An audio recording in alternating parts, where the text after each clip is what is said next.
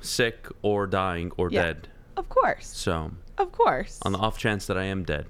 But it's good to be back, guys. I missed all of you, of course. I hate not doing shows. God, I miss them. My mic is off? You're kidding me. Am I good? This is so stupid. You know what? We're going to do this live on air. Call Alex Westfall. We're going to do this live on air. This is ridiculous.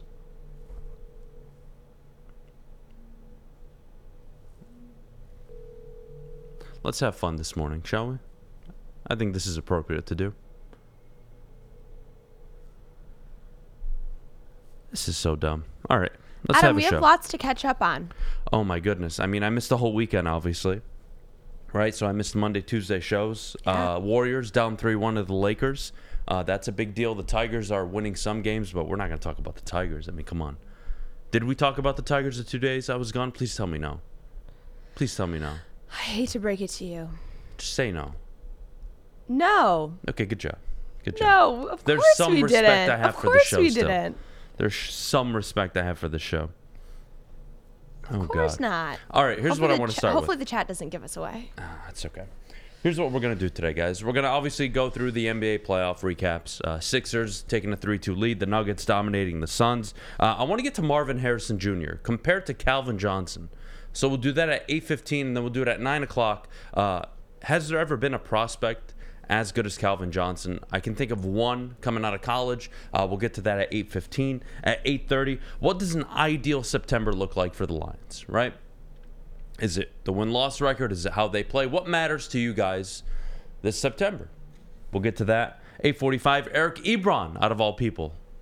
Eric Ebron admitting, well, he wasn't mentally ready when the Detroit Lions drafted him. That hits a real soft spot in my heart. And if you read the full interview, it's a hell of an interview. Essentially him saying that he wasn't ready for Detroit, and hell, Detroit wasn't ready for him. He didn't understand or really comprehend all of the expectations that came with being the number 10 overall pick. But hey, what are you going to do? 9 o'clock. Rookies primed for a breakout year. Jahmyr Gibbs, Sam Laporta make the top 7 list.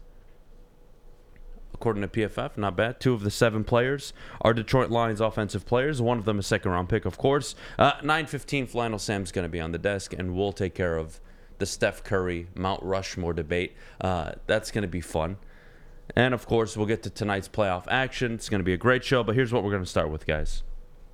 Joel Embiid finally shows up in the playoffs, finally leads his team in a huge game on the road to beat the Boston Celtics and to go up 3-2. It's his best game. Maxey had a hell of a game as well. Flannel, so I want to start with you, buddy. Good morning, first of all.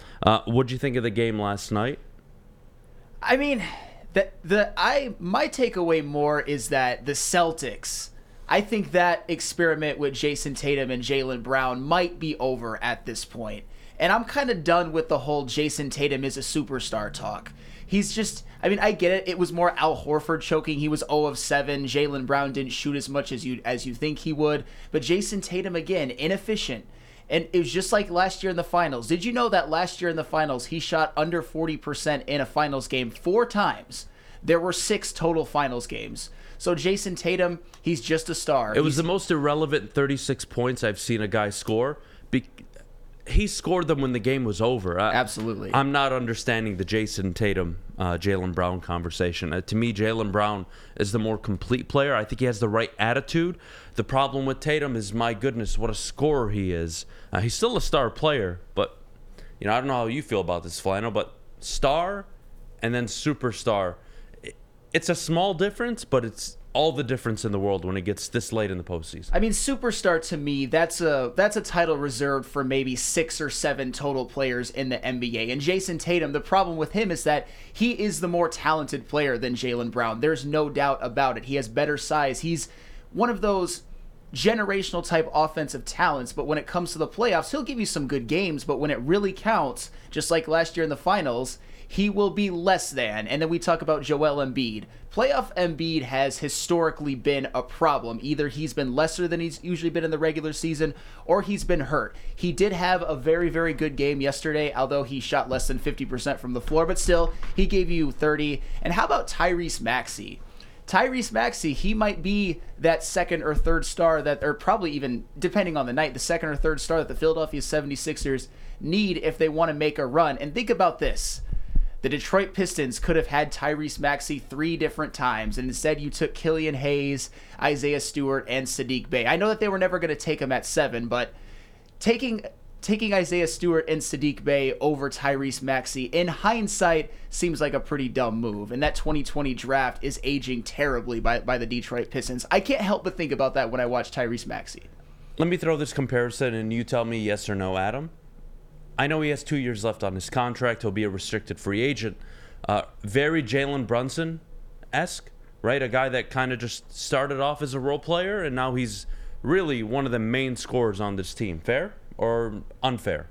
I mean, someone's going to look at him like Jalen Brunson to the Knicks. Fair? It's fair when you look at, I would say, career trajectory. I think they're different-ish kind of players. But at the same time, I mean, speaking of Jalen Brunson, I think a lot of NBA fans and a lot of NBA owe that man an apology, because I remember when the Knicks decided that they were going to sign him in free agency to a big contract. A lot of people laughed and mocked and thought, of course, that's the most Knicks thing to do.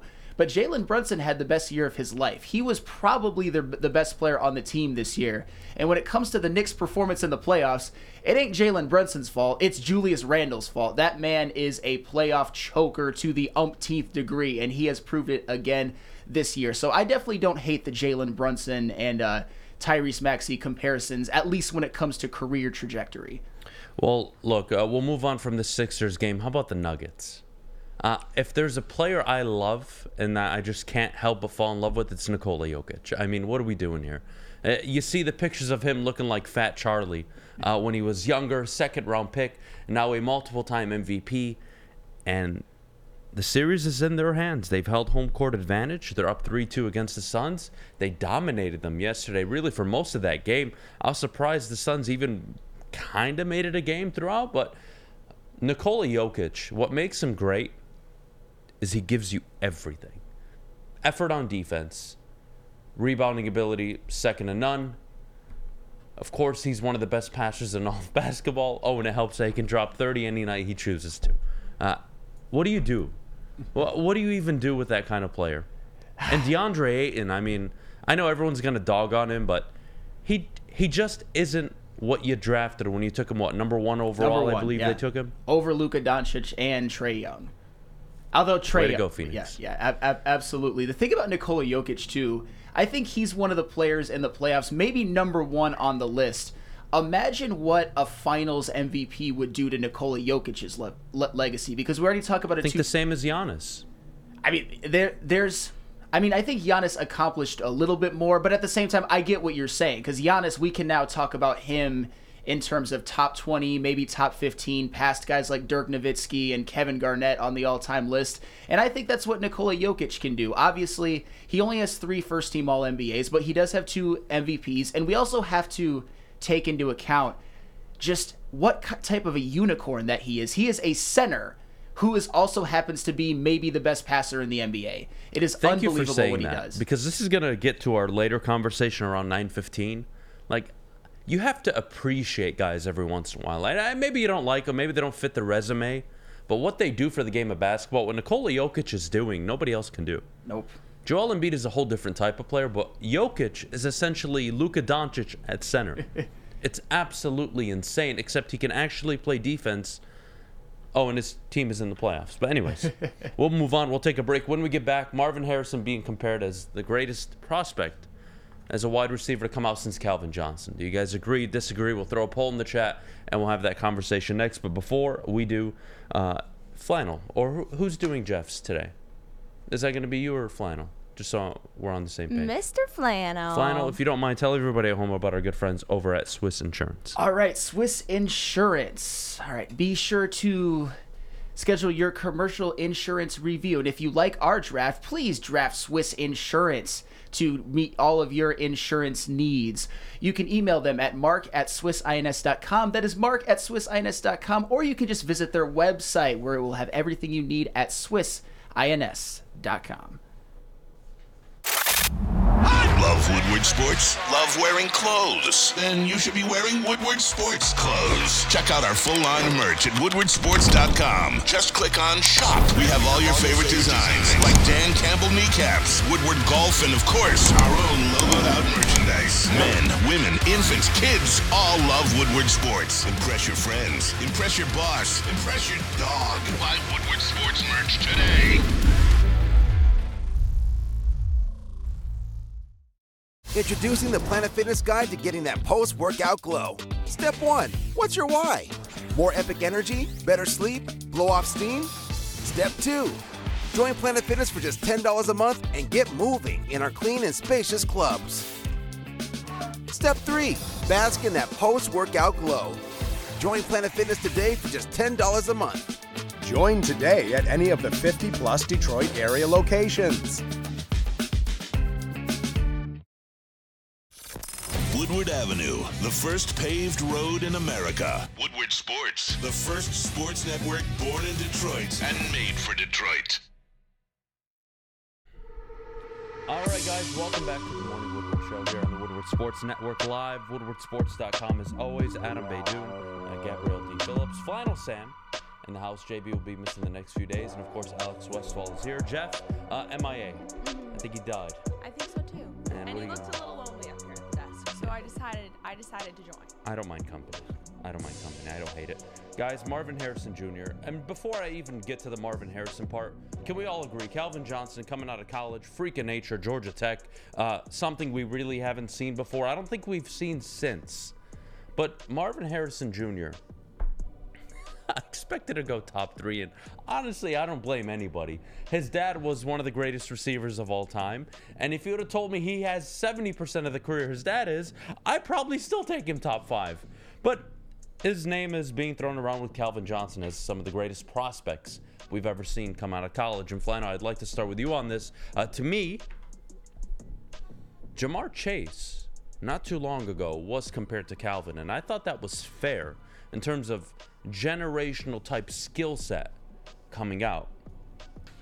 Now Marvin Harrison Jr. is getting that same attention, that same love. I think rightfully so.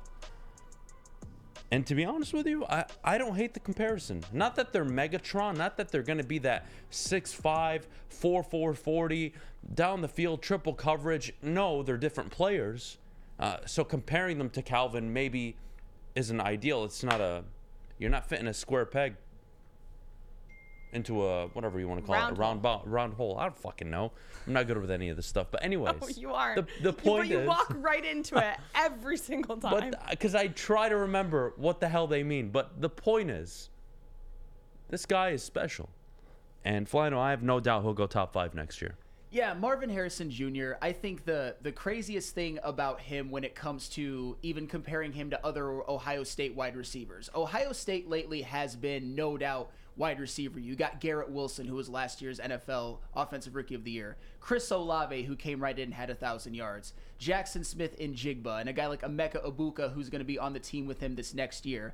But Marvin Harrison Jr. rises above all of them, at least when it comes to an NFL prospect. To me, he has all of the sort of route running ability, the fluidity, the skill set of as a wide receiver as his dad does, or at least an approximation of it. But unlike Marvin Harrison Sr., Marvin Harrison Jr. is 6'4". He's got better speed. He's the prototype when it comes to size. He's not the freak of nature that Calvin Johnson was, but I think he was even more refined as a prospect. There is no bust factor to Marvin Harrison Jr. He would go into the NFL right now and be one of the most skilled and refined wide receivers there is. And it's funny, Adam, you mentioned Jamar Chase. That was the first name that came to my mind in terms of elite generational wide receiver prospects since Calvin Johnson, because we tend to forget how great Jamar Chase was even at LSU. He had that phenomenal year with Justin Jefferson on the other side. Then he took a year off, but he still went top 5. He still went top 5, and that's what happens when you have 84 catches for over 1,700 yards and 20 touchdowns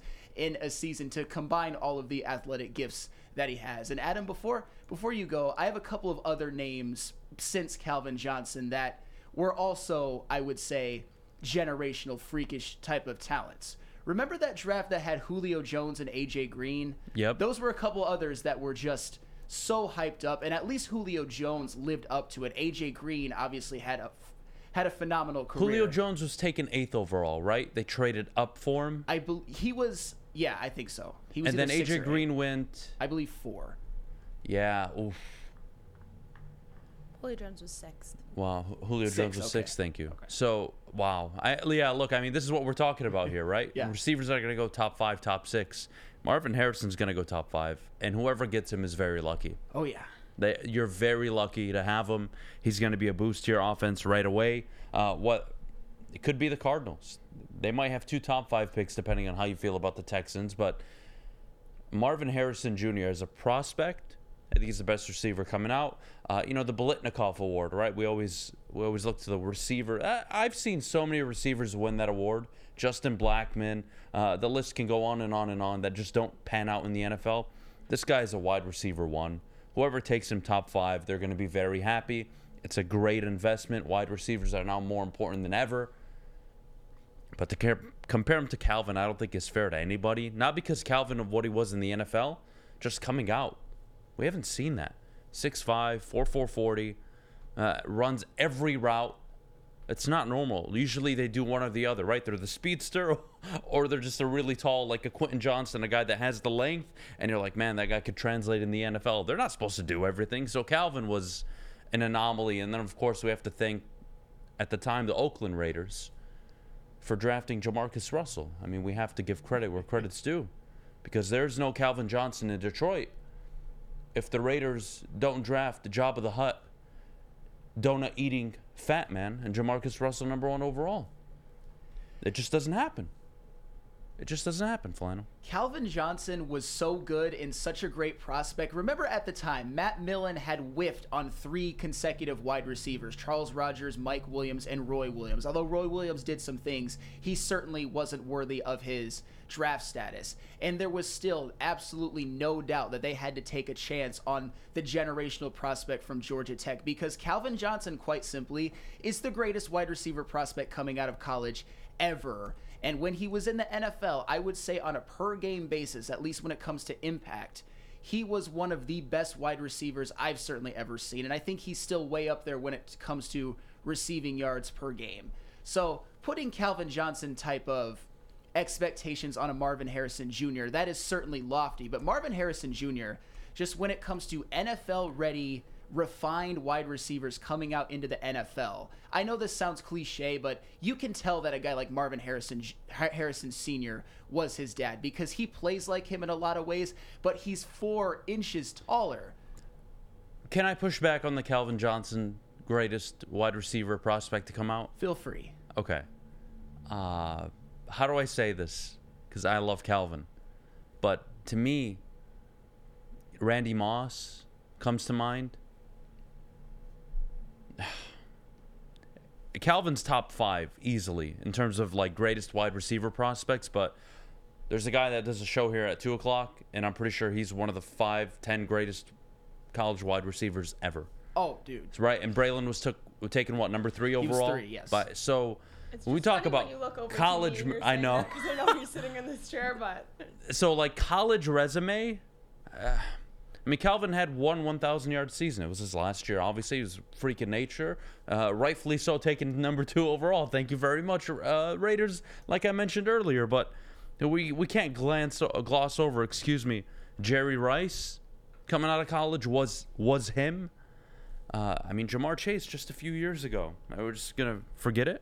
Well, we're having 2 different conversations at this point because, yeah, Calvin Johnson didn't have this I'm thinking of college to NFL, not, of course, thinking what they were in the NFL. Don't get me wrong. No, 100%. I think with Calvin Johnson, it was more about his physical traits, too. We obviously saw him be dominant at Georgia Tech, but it's not like he was racking 1,000-yard seasons. He had 1, and he obviously looked phenomenal while doing it. I mean, you mentioned Braylon Edwards. He had 3 1,000-yard seasons at Michigan, and he was also a physical specimen, and he was rewarded by being taken number 3 overall. Randy Moss, he should have been drafted much higher than he was. No, it was just off-field. It was just off-field, but I think when we're having this conversation, we have to nitpick and penalize a little bit the fact that he was drafted in the teens. He shouldn't have been. There is no no reason in hell he should have been drafted as low as he was. He had some off-field problems, but still, Calvin Johnson was the number 2 overall pick as a wide receiver, and he lived up to the hype. That's hard to do. I'm trying to think of not what their NFL careers panned out to be, just going into the draft, how highly were they rated, right? And yeah, Calvin was arguably the best prospect in that draft coming out. And you could argue Jamar Chase was that coming out. You could argue that Randy Moss. You could argue Jerry Rice. You could argue a lot of these guys coming out that were just that damn good. Braylon Edwards was drafted number 3 overall. I mean, it's not like the talk was, oh, he could be a good wide receiver. No, this is the best fucking receiver we've seen in 10 years come out of college. He dominated the Big Ten. I think we're taking him in the top 5, so it's just my thoughts, but we'll take a break. When we get back, what does an ideal September look like, Detroit Lions fans? We'll have that conversation when we get back, but before we do, I got to tell you about my good friends over at Planet Fitness. Sign up today, $10 a month, guys. Home of the $10 a month gym. There's no better time, better place to sign up than Planet Fitness. Go to one of their many Metro Detroit locations, or you can sign up at planetfitness.com. Your fitness is essential. Get started today. And if you're in high school, you'll be able to if you're in high school, you'll be able to go to the gym for free all summer long thanks to Planet Fitness. So take advantage of it, guys. We'll see you after the break.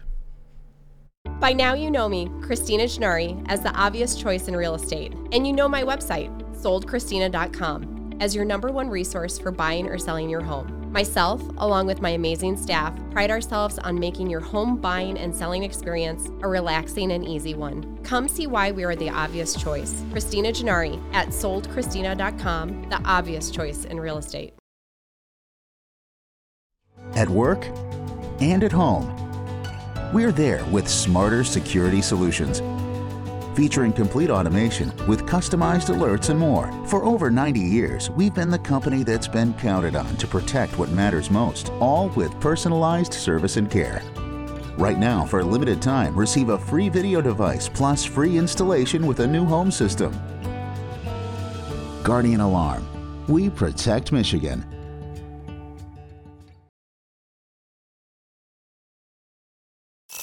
The only sports network in Detroit that starts with a W. You know, because we win.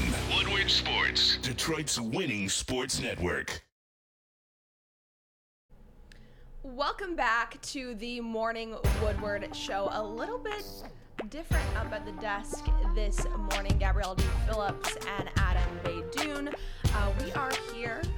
We are back. Adam is back. Very happy to have him back on the desk. I'm alive. If you're watching at woodwardsports.com, please be sure to check out everything else that we have going on the website, including clips from shows past, live shows past. If you're listening wherever you listen to your podcast, download and leave a 5-star review. And if you're watching on YouTube, like and subscribe. All right. Let's get to the Lions here.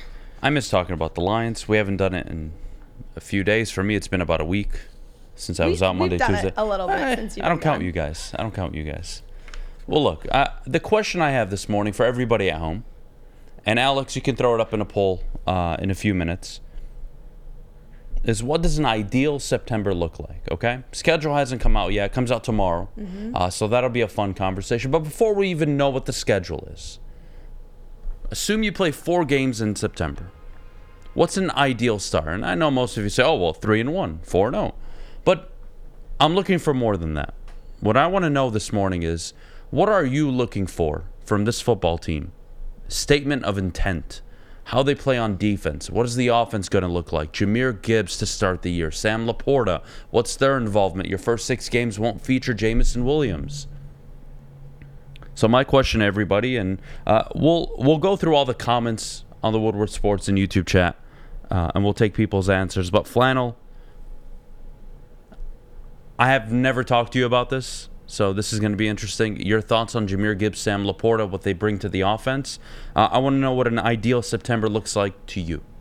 Well, first off, you can't start off historically bad on defense. I think that goes without saying. We all know that the defense closed very, very strong at the end of last year, but it was so historically bad to start the year that as a whole, their defense, when you look at the numbers as the season ended, were still weak. It was still bottom 5 in the NFL. We certainly can't have that happen. And I know we talk about what would be a couple of ideal opponents, I think, to play in the first 4 games.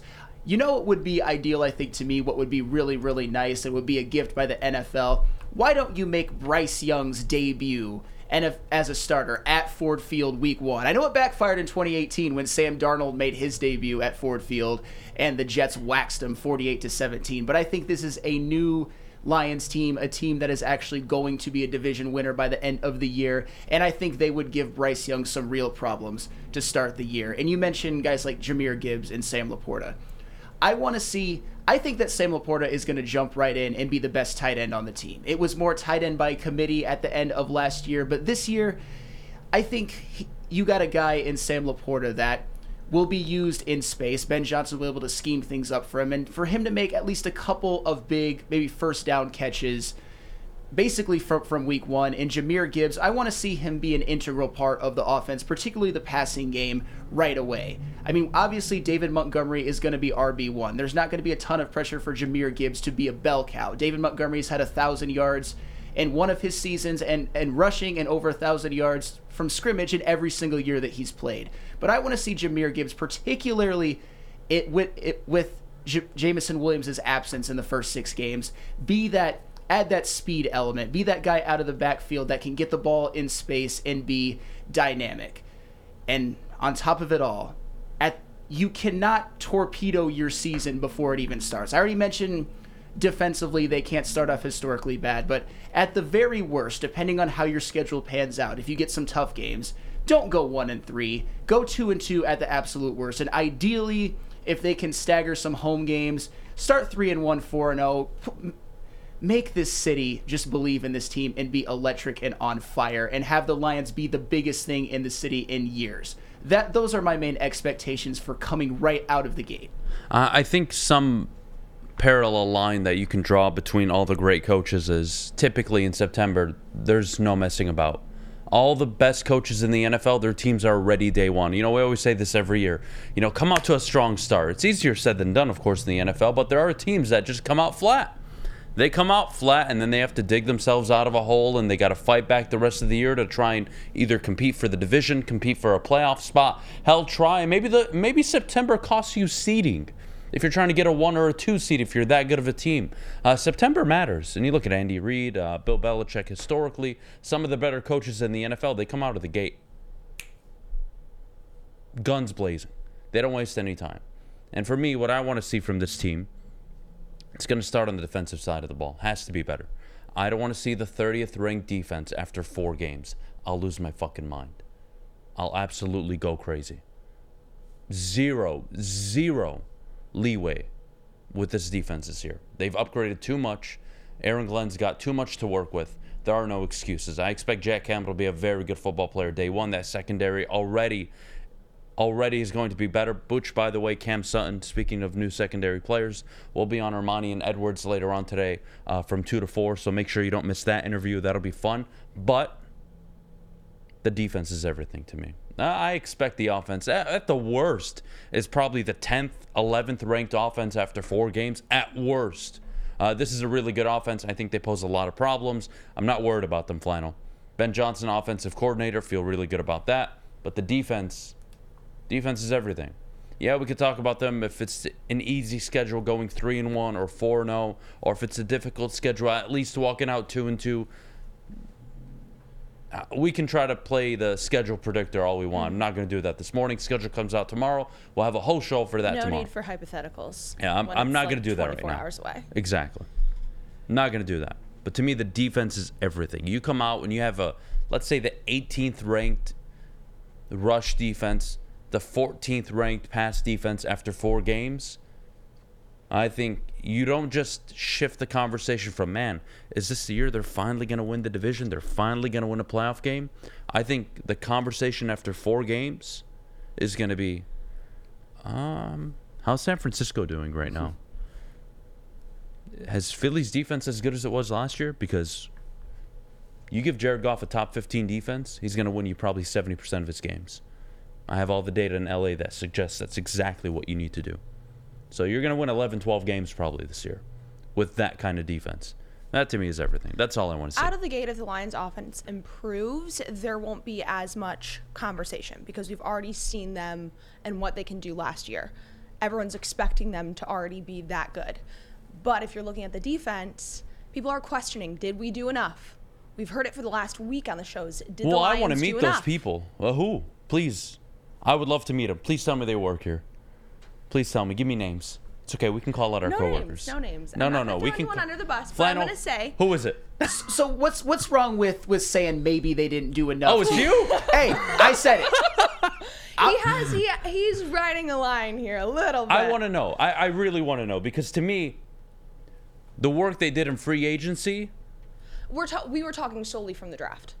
Well, yeah, you can nitpick from the draft, but Cam Sutton, Emmanuel Mosley, and C.J. Gardner-Johnson in free agency. You signed David Montgomery, which gives you more stability in the backfield. If we would just want to talk about the defense, your secondary was the biggest problem last year, and that defensive line down the stretch did look very good. They led the league in in total rushes and pressures on quarterbacks from week, I want to say 11 or 9 to like week 15 or 14. It was like a 5, 6, 7 week stretch where they were just number one across the board on the defensive line. I'm not saying that's going to be, how do I say this nicely without dissing James Houston? Not to say that he's going to do that again this year, but you did want to improve the defensive line. You wanted anything other than Broderick Martin, where they got him, right? You were hoping for more, and the draft didn't obviously play out the way most expected, but hey, you added Brian Branch. You added Jack Campbell, and he's already going to be day one better than Alex Anzalone and Malcolm Rodriguez, in my opinion. So, what is their nitpick on the defensive tackle position? I'll give you.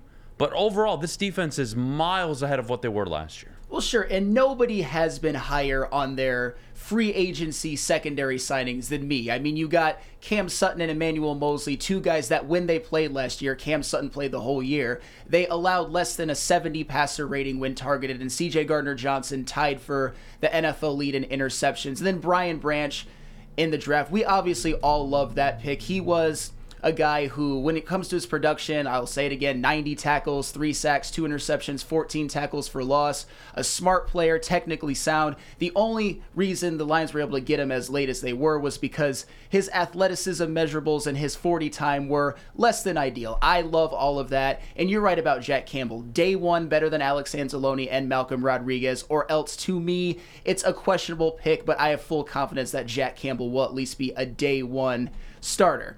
But the defensive line, I think it is fair to question all you really got in the draft was Broderick Martin. I think Broderick Martin could be a good rotational piece. I think if he's a player at the same caliber as a Lee McNeil, it will be a very, very fine pick. But in terms of interior defensive line, I'm gonna say it until proven otherwise. Jalen Carter was there. I'm not saying they You're for sure. You're a Jalen Carter guy? I am a Can't Jalen keep Carter doing guy. this. He's gone. We're moving on. I know he's gone. I know that he's gone. But if he goes to Philadelphia and becomes that game wrecker and the Lions defense looks poor, I'm not rooting for it. I hope that Jalen Carter flames out in Philadelphia. I hope all of the concerns were valid and he doesn't turn into a good player.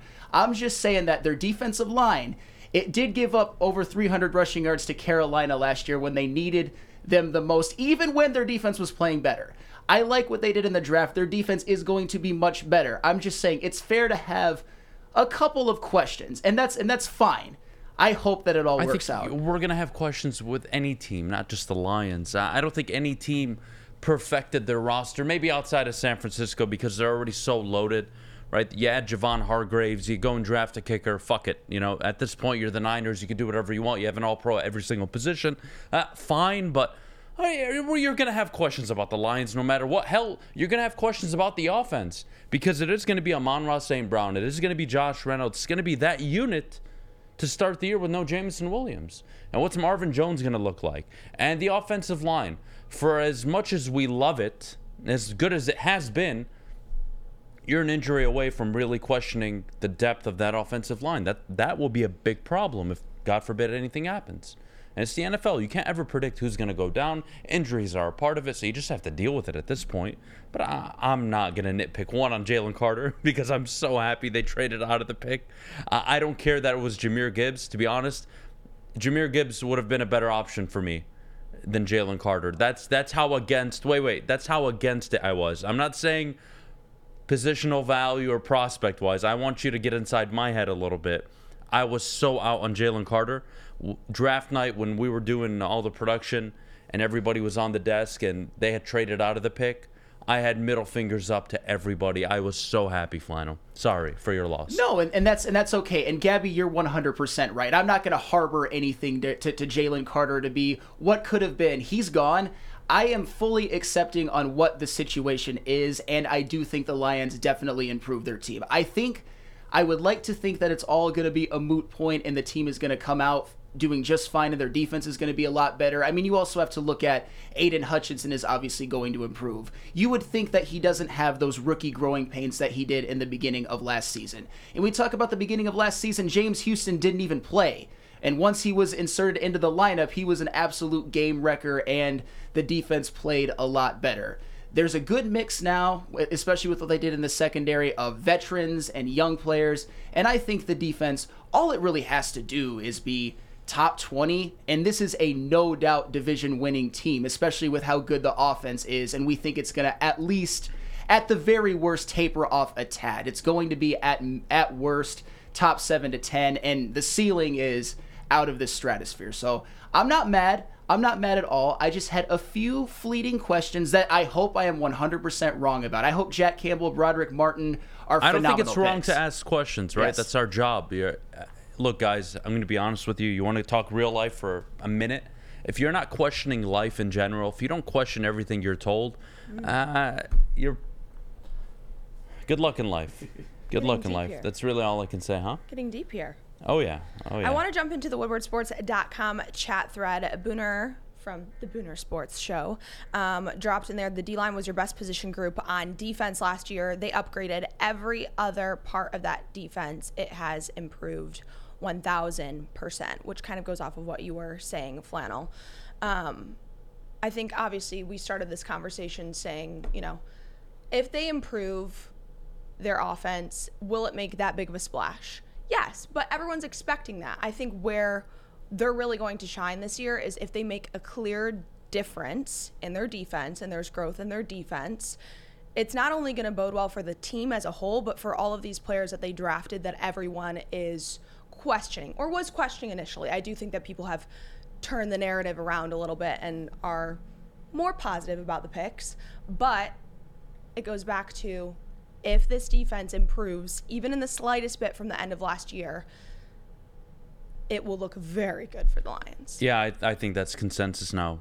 Flannel kind of touched on it. You've touched on it now. I think everybody has the same opinion. If this is let's just say your defense improves by 10 to 12 spots statistically across the board in the NFL, you're winning 11 games. Minimum. You're winning 11 games, and you're probably going to win a playoff game. Is that good enough to beat San Francisco on the road or Philly? It's going to be difficult. I think you're still a year away, given experience, given you got to, how do I say this nicely? You got to earn your spot in the NFL. Yeah, there are teams that make Cinderella runs, and then they go back to being shit and stuck in losing purgatory for 5 years, but I think what the Lions are building is something that can be sustained for the long term. I think it's a 5-7 year window where they're probably going to be in contention for the North 6 out of those 7 years. So to me, this year, go win the division, go win a playoff game, get the 2 monkeys off of your back, the huge monkeys off your back, and then we can talk about beating Philly, San Francisco, which will be inevitable because they can't stay around forever. You're more built for the long term than they are. So there's going to be a time in the future where Philly's going to look at the money on the table and say, we owe Jalen Hurts $180 million in 4 years. San Francisco, all-pro at every position, not sustainable. Eventually, they're going to want to get a quarterback, and hopefully on a rookie deal, and they can maybe keep it going, but you can't pay every single all-pro player in the NFL. That won't last. You saw it with their offensive line, right? Denver went out and swooped up one of their better offensive linemen. So, and this is where I think it's very clear, like the whole Brad Holmes is cooking, I think, is a narrative that has been going on for a while, but you hear what he's saying is that they have to keep their foot on the gas. And then you pair that with these comments that he's making about we can't go out and spend big money on these players just because of all this outside noise, paraphrasing that a bit. But you look at a situation like this, and I think because of his reactions in these situations, you're going to see the Lions being contenders for longer periods of time because he doesn't make those rash, quick decisions. He's looking towards the future and that continued steady growth towards the future that you're not going to get when you're going out and you're dropping big bags of cash on well, these there's going to players be a that day can flame where out. he's going to have to and go all in, right? There is going to be a day where... But he has to have that base first. Of course, and that's the difference between what he's building and what a lot of teams are doing. You look at San Francisco, and I think Trisha Miller in the chat is saying, what's San Francisco done? Well, Trisha, to educate you a little bit, they've been to 3 NFC championships in the last 5 years. They've been to a Super Bowl. I'm just asking for a division title and a playoff win. Sitting up here this morning. So, yeah, I think there's a big difference. So you have to prove it. You can't just talk about it. You have to go out and do it. This is the first time since 1989 the Lions have an over-under win total of 9.5. So good things are coming. I think this is a division-winning team. I think we all agree. If the defense is marginally better, this will be a division winner. We all want and expect, ideally, in September for this defense to show really good flashes, and we'll take it from there. When we get back, Eric Ebron admits, quote, he wasn't mentally ready for the Detroit Lions and being selected 10th overall. We'll take a trip down memory lane, and we'll have fun with that. I'll try not to... I don't want to spoil it. I have a few things to say about Eric Ebron and his time here in Detroit. I think everyone knows But what's before coming. we go, I got to tell you about my good friends over at Cousins Maine Lobster. Sign up today. Now, what the hell am I saying? Scan the QR code today. Find out where their food trucks are, or go to cousinsmainelobster.com and treat yourself to some delicious lobster. Guys, I'm a lobster taco guy, clam chowder soup. I always give you the same option because it's my go-to. I'm not much of a adventurer. I don't like to try different things. To me, lobster tacos, clam chowder soup, and a side of tots. You'll thank me later. Try them out. cousinsmainlobster.com. We'll be right back after the break. Big Boy Strawberry Fest has officially arrived, and we're here to show you the very best flavors of the season. Satisfy your sweet tooth with our deep-fried vanilla Oreos, strawberry hot fudge cake, and a slice of our classic strawberry pie. But that's not all. Cool off on a refreshing summer splash salad, or savor the flavors of our chicken Caesar wrap and strawberry bacon chicken wrap. And for breakfast lovers, don't miss out on our strawberry hotcakes or our mouth-watering red velvet waffle. Strawberry Fest is something for everyone. Celebrate the sweet season with us at Big Boy. We don't like to brag that we are the toughest sports network in Detroit, but we do have a guy named Darren McCarty on our side. Lemieux and McCarty, who've had a good knockdown drag up. There they go, right on the whistle. They were talking to one another. Woodward Sports. Welcome back to the Morning Woodward Show at woodwardsports.com. If you're watching on the website, please be sure to check out our articles, merchandise, clips, everything that we have going on there. It's your spot for the latest updates in sports, especially Detroit sports. If you're watching on YouTube, like and subscribe. And if you're listening wherever you listen to your podcast, please be sure to download and leave a 5-star review. All Prepare right, Eric yourselves. Eric Ebron, or you can call him TJ Hawkinson, or however you want to label him. They're both the same player for me. But Eric Ebron has a very special place in my heart. He was the first what the fuck pick that I was old enough to engage in conversations with, teenagers and adults, and I had social media at the time, right? So Eric Ebron does an interview, talks about his time here in Detroit, getting drafted, and how he wasn't mentally ready. He was young, a 20-year-old tight end coming into the league, massive expectations, and he kind of looked himself in the mirror and said, okay, I was the dude coming out of college, but there's Calvin Johnson. There's Golden Tate, coming off a 99 catch season, and then there's a really dynamic backfield. I'm like the fourth option here, and I was taken 10th overall. What are we doing? And not to give him any excuses, but, the Jim Caldwell, Martin Mayhew era, it's a whole different problem that I don't want to get into. But Eric Ebron is a tight end, taken where he was a complete bust. Just like Jeff Okudah was. There's no difference. Egregious picks, where they were taken, the years they were taken. But moving past who was taken after them, Aaron Donald, all the stuff that we can talk about, I want to focus on Eric for a second. Gabby, I know you want to touch on this. The immaturity issue. Yeah, you can say that you were immature and it wasn't the right situation for you, but you're a young adult, and when you are paid handsomely to play a professional sport, you have to do everything in your power to become a professional. And the longer you take to become a professional, the shorter your career in the NFL will be. Go ahead. This leans into the conversation, especially about Hooker right now, and everyone's saying, well, is his age a problem? Is his age a problem? And you saw with Dan Campbell this week in his interview on Greenlight, I believe it was, talk about how this is not a problem. Hooker's age is not a problem. It's actually an upside for him because he's coming in and he's more mature, and he's going to be in a position where you need to be more mature because you're going to be controlling a lot. So I think it's interesting, the timing of this coming out with that interview and this conversation of maturity within the NFL. And then you look at the recent incidents that have also happened with the Lions. I think maturity is a huge factor, and also a huge factor into this. What is a Lions player? What is a Dan Campbell player? What players fit into the Lions identity? And I believe it is mature players, the players that not only have the football skill, the football IQ, but also the mentality, the attitude, the teamwork will make a difference in the locker room. And if you're looking at what a Lions player is today, I don't think that he fits in his own words, that build of a Lions player mentality. But very interesting timing with the conversation about Hendon Hooker and his maturity and what a upside that was for the Lions when taking him. Yeah, it's hard for me to draw comparisons only because Eric Ebron was a first-round pick. Hendon Hooker was a safe pick in the third round. Nobody was going to question it. Potentially would have been a first-round pick. But he wasn't, though. Yes. He wasn't, and the expectations are just going to be totally different. Flannel, I think she has a point in terms of what a Dan Campbell-type player is, but we'll start with Ebron, his time here, and what do you think his biggest hurdle was? Was it the regime or was it the player?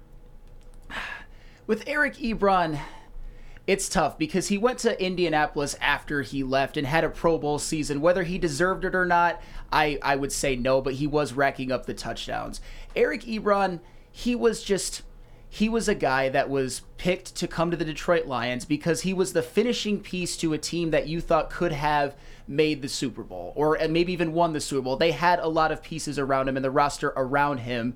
I mean, they made the playoffs last year and probably should have won at least one playoff game. And Eric Ebron, when you're drafted that high as a tight end, there are expectations. You have to become, I mean, I know they weren't around back then, but you have to become like a Kittle or a Travis Kelce or a Mark Andrews, or if you're comparing him to players of the past like a Tony Gonzalez or Jason Witten or somebody like that, or else it's a complete flop. And you know what, Adam? I will not let it go who was picked right after him, because the 2014 draft was one of the most loaded drafts in NFL history. And when you just look at the players who were picked right after him, directly after him was Taylor Lewan, perennial Pro Bowler tackle. And then you've got Aaron Donald, best defensive player ever, arguably. I got a list right here. You've got Odell Beckham Jr., who had one of the greatest 3-year stretches to start a career in NFL history, and 5-time 1,000-yard receiver. Just if you would have had those 3 years of Odell Beckham, already exponentially better than Eric Ebron. You've got Kyle Fuller, even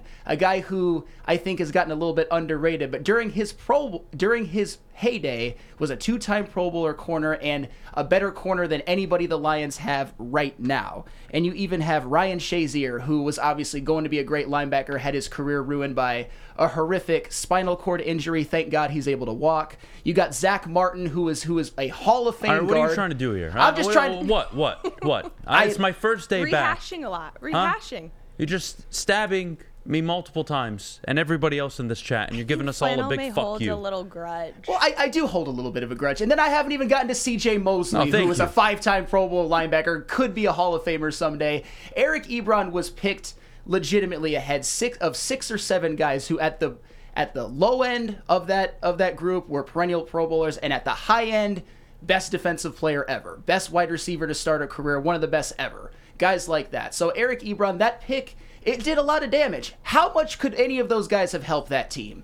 If one of those guys is drafted to the team instead of Eric Ebron, maybe they win that game at Dallas. I know that things don't all play out. Maybe they win the same. division and they're not playing in Dallas. 100%. You're absolutely right. So I think it's impossible to talk about Eric Ebron without talking about how loaded that draft was, what could have been, and players that were picked directly after him that had enormous impacts. I mean, one of them we talk about as definitely the best defensive player of this generation, maybe all time. I would lead towards all time. That's the guy you picked Eric Ebron instead of. That is a stain. And obviously the Lions are getting better. They look to be going into a golden age now, and I hope that they will, and I think that they will. But that Eric Ebron pick set them back so much, and I don't think I'll ever truly forgive that until the Lions win a playoff game. Yeah, look, we're going to talk about expectations for the next few months and what they should do and winning division playoff game. But Eric Ebron, when he was taken, let's not forget the pulse of the city. That was the pick, right? Jim Caldwell touched on it. Martin Mayhew doubled down on it. A tight end was the missing piece to a Super Bowl contender here in Detroit, right? So the guy came here, and to his credit, or in his defense, he didn't see the ball much. He dropped everything, to be fair. He dropped every ball thrown his way. He was god-awful. He was just as bad as the tight end taken a few years down the road, T.J. Hawkinson. 8th overall Hawkinson wins, and that didn't work out I'd argue either. that Ebron was a little bit worse, but still, they're comparable. The statistics would They're argue very otherwise. similar. They're very similar. It's very scary. And you know what? It's just trauma, PTSD. But, hey, look, there's one franchise in the NFL over the last 7 years that's drafted a tight end in the top 35 spots. Okay? There's been one team that's drafted him the most. That's the Lions. And of the 5 total players selected in the top 35, you know how many the Lions are responsible for?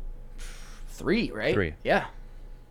So they love tight ends. I hope Sam Laporta is really good. I hope he avoids this Eric Ebron route. He's a 2nd-round pick, so you can kind of live with it. But overall, Eric Ebron mentally not being ready, having to deal with the situation of walking into a team that was ready to win, that was a legitimate defense, a very good offense, Calvin Johnson, Matthew Stafford, Golden Tate, the list goes on, and walking in and just doing nothing.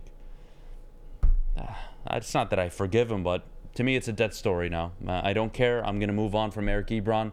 I hope to never have to touch on him again unless we're having debates about who the biggest busts in Lions history are, and he's definitely up there, right? He's up there, yes. Awesome. Top of the hour coming up next. Rookies primed for a breakout season. PFF released their early rankings for players they believe on the offensive side of the ball that are going to dominate. They released a top 7 list. And, of course, Jahmyr Gibbs, Sam Laporta were featured on the list. Where they were, well, you'll find out next. But before we go to break, Gabby, our good friends over at Cintron. Yeah, Cintron is the official energy drink of the Detroit Red Wings. And right now, if you are a Woodward Sports listener, you can go to drinkcintron.com/Woodward and get yourself a 6-pack, their variety pack. Try it out today. My favorite is Classic, as you all are catching on to. That is drinkcintron.com/Woodward for $15 plus free shipping. Love Woodward Sports? Love wearing clothes? Then you should be wearing Woodward Sports clothes. Check out our full line of merch at woodwardsports.com. Just click on shop. We have all your favorite designs, like Dan Campbell kneecaps, Woodward golf, and of course, our own logoed out merchandise. Men, women, infants, kids, all love Woodward Sports. Impress your friends. Impress your boss. Impress your dog. Buy Woodward Sports merch today.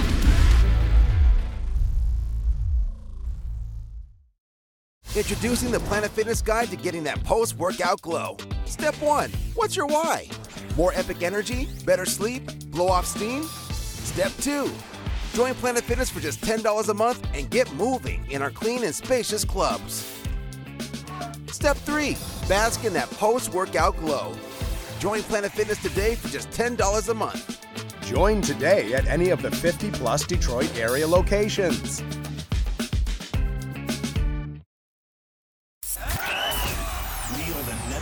For Detroit, by Detroiters. Welcome to the Woodward Sports Network. Welcome back to the Morning Woodward Show. Looking a little bit different today, but we're happy that you're here. If you're watching at woodwardsports.com, check out all the latest news that we have going up. Great coverage coming this weekend on the Lions from Matt Broder, our Lions beat writer.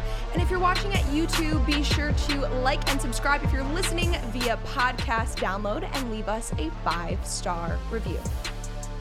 All right, guys, we're approaching top of the hour, and we've talked about rookies, the Lions improving their team, how they're going to start off in September, how important the start of the season is. But rookies that are primed for a breakout year, right? Guys that can contribute significantly day one. It's not that I don't agree with having 2 Lions players, given they have one of the better offensive coordinators in the NFL on the list, but they had Jahmyr Gibbs at number 2. And Flano, I would love to hear this from you first. Jahmyr Gibbs, number 2 on the list out of the 7 players. Day one, is he going to walk in and be a 65-catch guy? Because listening to Mike Martz, Brad Holmes, Dan Campbell talk about this player, this is a guy that's not just going to carry the ball. This is essentially an extension of the wide receiver position now in the backfield, and you can line him up anywhere. Sure, 65, that is a big ask. I don't know if he can... I mean, that's 4 catches a game. But still, I mean, with all the other weapons they have, Amon-Ra St. Brown, we hope that Sam Laporta, Josh Reynolds, Marvin Jones, they take some of the targets as well. And of course, J-Mo when he gets back. 4 catches a game, though, is a lot. And for me, if I'm looking at expectations for Jahmyr Gibbs in year one, I'm talking about minimum in order for it to be sort of seen as a successful pick right away. I want Jahmyr Gibbs to get 1,000 all-purpose yards when we talk about receiving and rushing, and I think that is very, very doable. I'd like to see him get some carries, maybe 10 or so a game, obviously with David Montgomery getting the majority of them as RB1 for now. And of course, we can't talk about the Lions offense and Jahmyr Gibbs without talking about the first 6 games. There is going to be someone missing in Jameson Williams, who really wasn't a big part of their offense last year, but he was certainly expected to be a star this season. And Jahmyr Gibbs is going to he's going to get more opportunities for, I think, lining up in the slot, catching balls out of the backfield. So to me, 1,000 yards rushing or receiving minimum. If he gets to 65 catches combined, right? Yes. Oh, yes. okay. 1,000 yards rushing and receiving. I'm not saying 1,000 yards rushing. That would be. I think he should get to that down the road and have at least a few 1,000-yard rushing seasons. But it's more important that he becomes a dynamic player coming out of the backfield in the likes of Alvin Kamara or Christian McCaffrey. I know those are lofty expectations, but he was a number 12 overall pick with great expectation, with great sort of. I'm jumbling the phrase, obviously, but when you're picked number 12 overall, you come with expectations. I know they traded back for him and they got compensated for him, but Jahmyr Gibbs being this high on the list of offensive rookies to contribute right away, I don't hate it. I think that at his high end, he can come in and have 65 catches in his rookie year. That would be, if he does that, and if he makes a few explosive plays, say if he has 65 catches for over 10 yards per catch, which he had 11.7 in college, then we would be looking at Jahmyr Gibbs as, wow, that was a phenomenal pick. He's way more than just a running back. He is a weapon. So floor, 1,000 all-purpose yards, ceiling, dynamic weapon year one, 65 catches over 10 yards per carry, and also getting a fair share of the load out of the backfield as well. I don't have much expectation for him running the football this year. I think David Montgomery is going to be their bell cow. I think they're going to use this guy out of the backfield in passing situation after passing situation. To me, names that you want to bring up, and whether or not he comps to them, I don't really care about that this morning. But ability, I want to see some Matt Forte. I want to see some Marshall Faulk. I would like to see some, even Darren Sproles to an extent. Just in terms of ability out of the backfield, catching the ball. Obviously, the recent comparisons, Alvin Kamara, Christian McCaffrey, that's all great. But if he's Darren Sproles, let's say he's that, are you happy with that pick? Like yes Darren no? Sproles Everybody for in the a chat. career? Or for his career, if he is Darren Sproles, are you happy with that pick? Absolutely not. Okay. He's the number 12 overall pick. We can't. And I know Darren Sproles is obviously an effective player as sort of a guy who returns kicks, catches the ball out of the backfield. He doesn't really get a ton of carries. Obviously, Darren Sproles is a little bit different because he's very, very small. But if Jahmyr Gibbs becomes Darren Sproles, it's not a good pick. I mean, was Reggie Bush a good pick? No, of course not. Right. Well, no. And that's why I'm asking, right? Because I want to set this up. You want the ability of a Darren Sproles, though. You want the guy catching balls out of the backfield and being a home run threat. Really, anytime he touches the ball, he's that dynamic. Only 2 drops, I believe, in his college career at Alabama. Jahmyr Gibbs has to walk in the NFL year one. And in my opinion, the floor has to be 40 catches. I think it's a Ben Johnson offense. I think we have to be very mindful that you're going to have Josh Reynolds catch about 37 to 40 balls. You're going to see Amon-Ra probably go for 100, maybe again. He's their favorite third down target. Unless that changes, I don't know. Sam Laporta, how many catches is he really going to get year one? 30? 35? And then you look at Jameson Williams. When he does return, what does his workload look like? There are so many options on this team. It's tough for me to say he has to do something year one.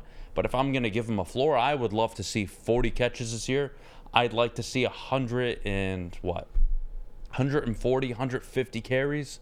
And I think he can reach 1,000 all-purpose yards with that number of attempts. That would be about 180, 190 total attempts, pass catching and rushing, that he'll have to break that 1,000-yard mark. I think he can do it because, and let's be honest, rushing, he'll probably be at 4.7, 4.8 yards a clip. And receiving, that could be upwards of 7, 8, 9 yards a reception, depending on how they use him. I mean, it's going to depend on how they use him. It's going to depend on how they use him because it's been said across the board that he is not typical. He's not typical. He can't be used in a typical way, especially going into the Lions with the situation that they're in. You're going to see him being used with Montgomery. But you can't put an expectation on him when you don't know how Ben Johnson's going to use him, especially with the situation that he's walking into. Will he play after those first 6 games? How will they use him after those first 6 games? That entire offense is going to switch, potentially. Flannel, sorry to cut you off. No, you're good. You're good. It is a lot about how they use Jahmyr Gibbs at this point, because we talk about, you said about 140 carries, 40 catches. I think that would be a pretty good baseline. That would certainly get him over that 1,000-yard threshold, because when we talk about rushing and receiving combined, you definitely want to average way more than 5 yards. If he can get 180 touches and say as a whole average 7 yards per carry, I think at that point, unless guys like Bijan or one of the receivers or one of the quarterbacks really, really pops off, if he's effective touching the ball that often, we might be looking at Jahmyr Gibbs as in the running for Offensive Rookie of the Year. And if he is that from day one, then I think a lot of the people questioning the pick and having some healthy skepticism would have to eat their words. Because Jahmyr Gibbs, he is not just a running back, he is a weapon. But he has to prove it. He has to go out and do it. And I think in the Ben Johnson offense, given the fact that at least in the first 6 games, he is the most dynamic threat when it comes to speed on this entire offense, he could be a game breaker right away. And if he is that, this offense could go to places that it didn't even go last year. It could be right up there in terms of scoring with like the Kansas City Chiefs. I'm not calling for it, but it's not crazy. Okay, well, let me go to Sam Laporta then. 2nd round tight end. What does his rookie year look like? They have him 7th on the list. I think even that's too high because out of all the options the Lions have, he's going to be at the bottom of that pecking order unless he's just a breakout player. It's going to be Amon-Ra St. Brown. When Jameson Williams does come back, he'll probably be 2nd, but I think Jared Goff, Josh Reynolds have such a connection that's going to be one of his favorite options. Jahmyr Gibbs out of the backfield, David Montgomery, and then we get to Brock Wright, Zylstra, how they're going to use all their tight ends. Flannel, Sam Laporta, year one, what does it look like? Well, I think it could go a couple different ways. We look at last season as a tight end by committee offense in the last part, but the tight ends as a whole, they produce when you talk about James Mitchell, Shane Zylstra, and Brock Wright combined. But they're all still there. I think that Sam Laporta is going to come right in and be tight end 1. I think he's a guy that provides stuff after the catch that no tight end that they have certainly does. I think he's the most dynamic. He was probably the most dynamic tight end in terms of after the catch of any tight end coming out of the draft. And when you look at Ben Johnson, scheming guys open, scheming guys in space, I think Sam Laporta can be a big part of it. I don't see him being a guy, though, that really racks up a ton of catches in year one. Most tight ends coming into the league don't. When you look at historically, when you look at even the best of all time, like Kittle and Kelsey and guys like that you usually have to ease them in. So to me, Sam Laporta, I don't think he's going to put up eye-popping numbers in his rookie year, but I think he will make a couple of big plays that guys like Mitchell and Zylstra and Wright are not capable of, that can sway an outcome of a game in the Lions' favor. His numbers aren't going to look eye-popping, but you will notice his impact, I think, from day one. All right. Well, the schedule is being released live. So any updates we have on the Lions, we'll obviously share with everybody. That's going to be fun. I want to switch the conversation for a few minutes before we go to break, and I want to talk about Ben Johnson. And maybe this should be a full segment in and of itself, but the upgrades in the secondary and free agency. Getting David Montgomery, cutting ties with DeAndre Swift, drafting Jahmyr Gibbs as high as they did, getting a tight end in the second round. Are you a fan of Ben Johnson? Who isn't, right? Yes, of course. I'm going to ask obvious questions here, but bear with me. Flannel, fan of Ben Johnson, no? Yes, as a matter of fact, I am. No. I'm asking. I know what the answer is going to be, but I just want to make sure. Absolutely. So we all agree. Love the guy as an offensive coordinator, right? Absolutely. And Gabby, if you owned an NFL football team, hell, you were a GM of one, and Flannel, you as well. And your teams have a really bad year, and you fire your head coach. Who is the first call you're making this summer? Let me guess. Or this upcoming summer, I should say. Johnson.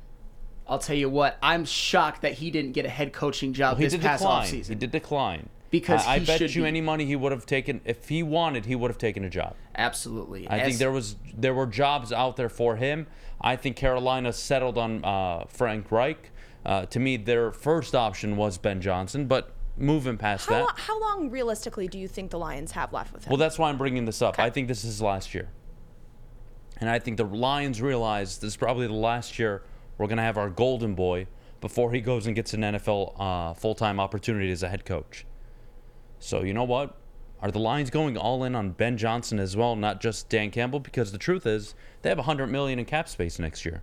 They're still in a rebuild in terms of money. They haven't committed any long-term money. Gardner Johnson's on a 1-year deal. So is Mosley. Sutton on a 3-year deal, and that doesn't even cost you much money. He was a top 20 corner in the NFL last year. Sure. So the Lions have flexibility, but it seems to me, and maybe I'm reading this wrong, that they're looking at Ben Johnson's timeline and saying, it's probably the only year we're going to have this wizard in the room. We'll still be good even when he leaves, probably, but having him, let's give him everything he needs and see if that gets us further than even we think we can go. Under what circumstances do you think he stays longer than a year?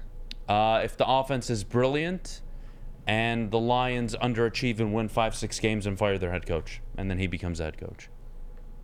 But I don't expect that to happen. But you're asking me how I think he stays? That'd be the only crazy scenario where the Lions win 6 games, the offense is really good, defense is struggling, and Dan Campbell's making a ton of fourth quarter mistakes, and they win 5-6 games.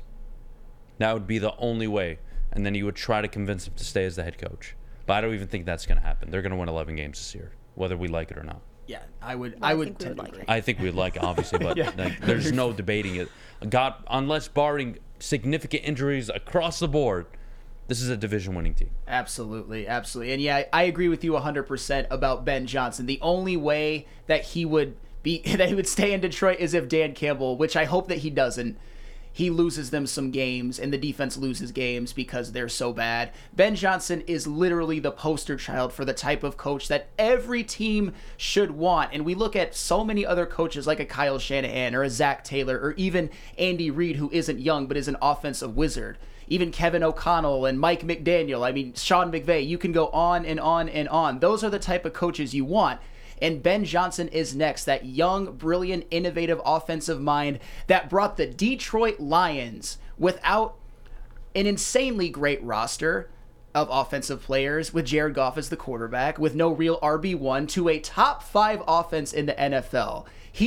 Someone is going to be very, very lucky to have him as head coach. And it's funny, we talk about, you hope that it's not the Lions because it would have meant that Dan Campbell did a bad job and is fired, but somebody is going to be lucky to have him. Well, you want to hear real talk here? What's up? And reality of the NFL is unpredictable. I know even I'm saying this is an 11-win team.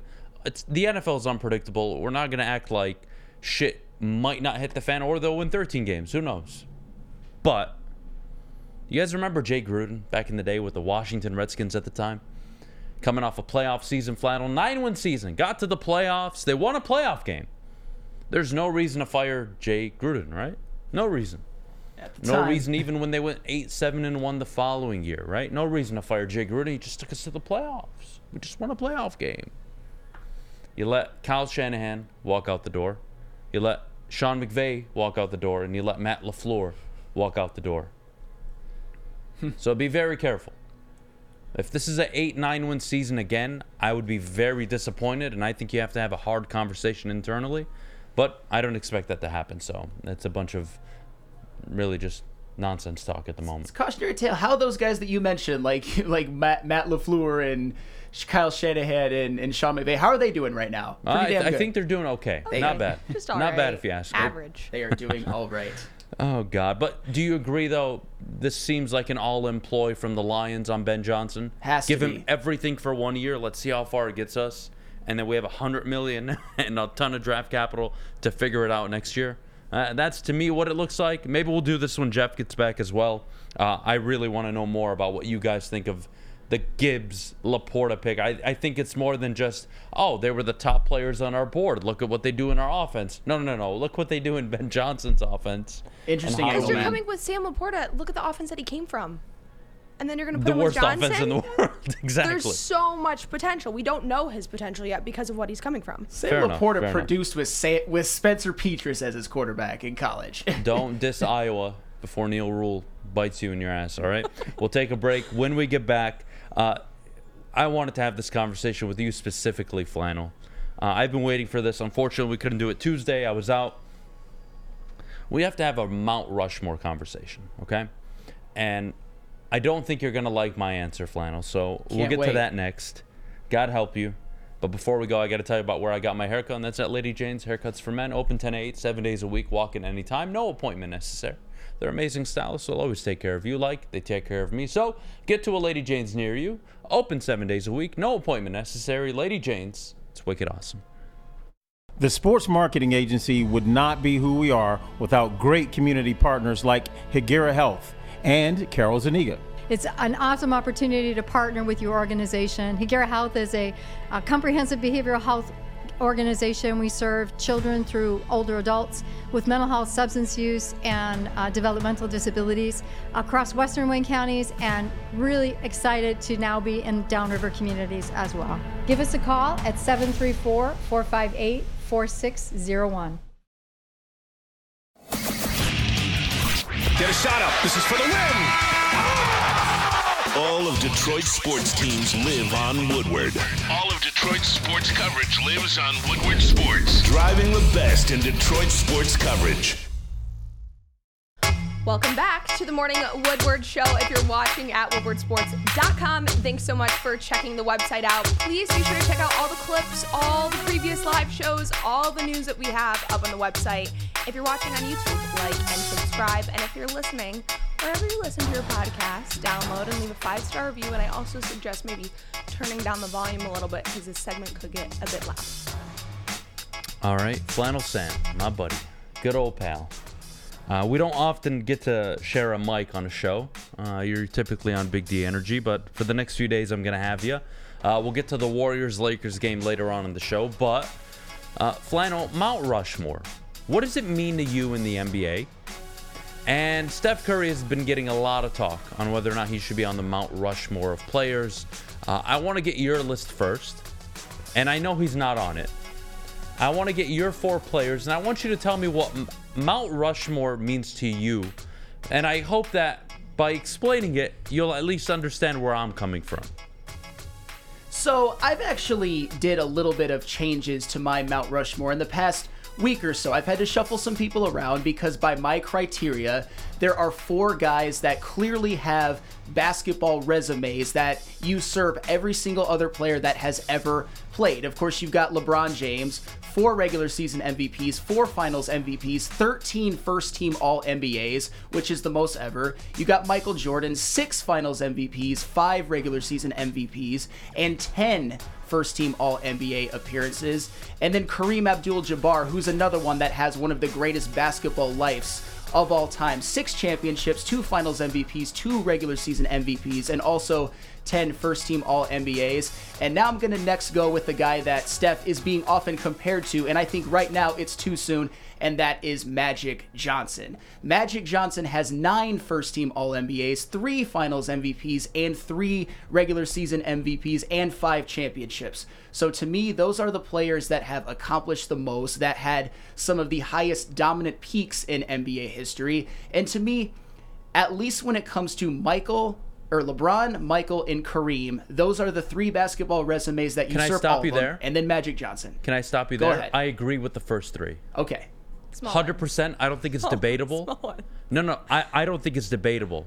Now, we want to talk about Michael, LeBron, 1 and 2, who's 1 and 2, fine, whatever. But to me, I think it's Michael, I think it's LeBron, and then there's a huge gap of no one's ever catching LeBron ever. Agree. Like, I don't see that happening.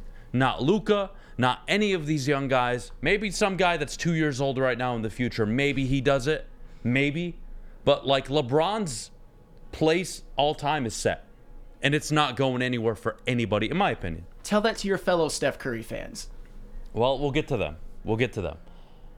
I agree on the first 2. Obviously, Kareem, he has to be up there. But when I think of Mount Rushmore, Flannel, I like to think about it this way. You guys watch Men in Black? Mm-hmm. You know how they can zap your memory and make you forget everything? Let's just say, Flano, it's you and I, and we're sitting on this, huge mountaintop. And below us is literally the entire universe of people. And we blind all of them. They all forget their memory. And our job is to explain the game of basketball to them. Let's go to Mount Rushmore, right? Michael Jordan, tenacity, winning. One of the greatest players we've ever seen. Dominance for a 6-year stretch. Really an 8-year stretch, but still. Unbelievable. Icon. Made the game global.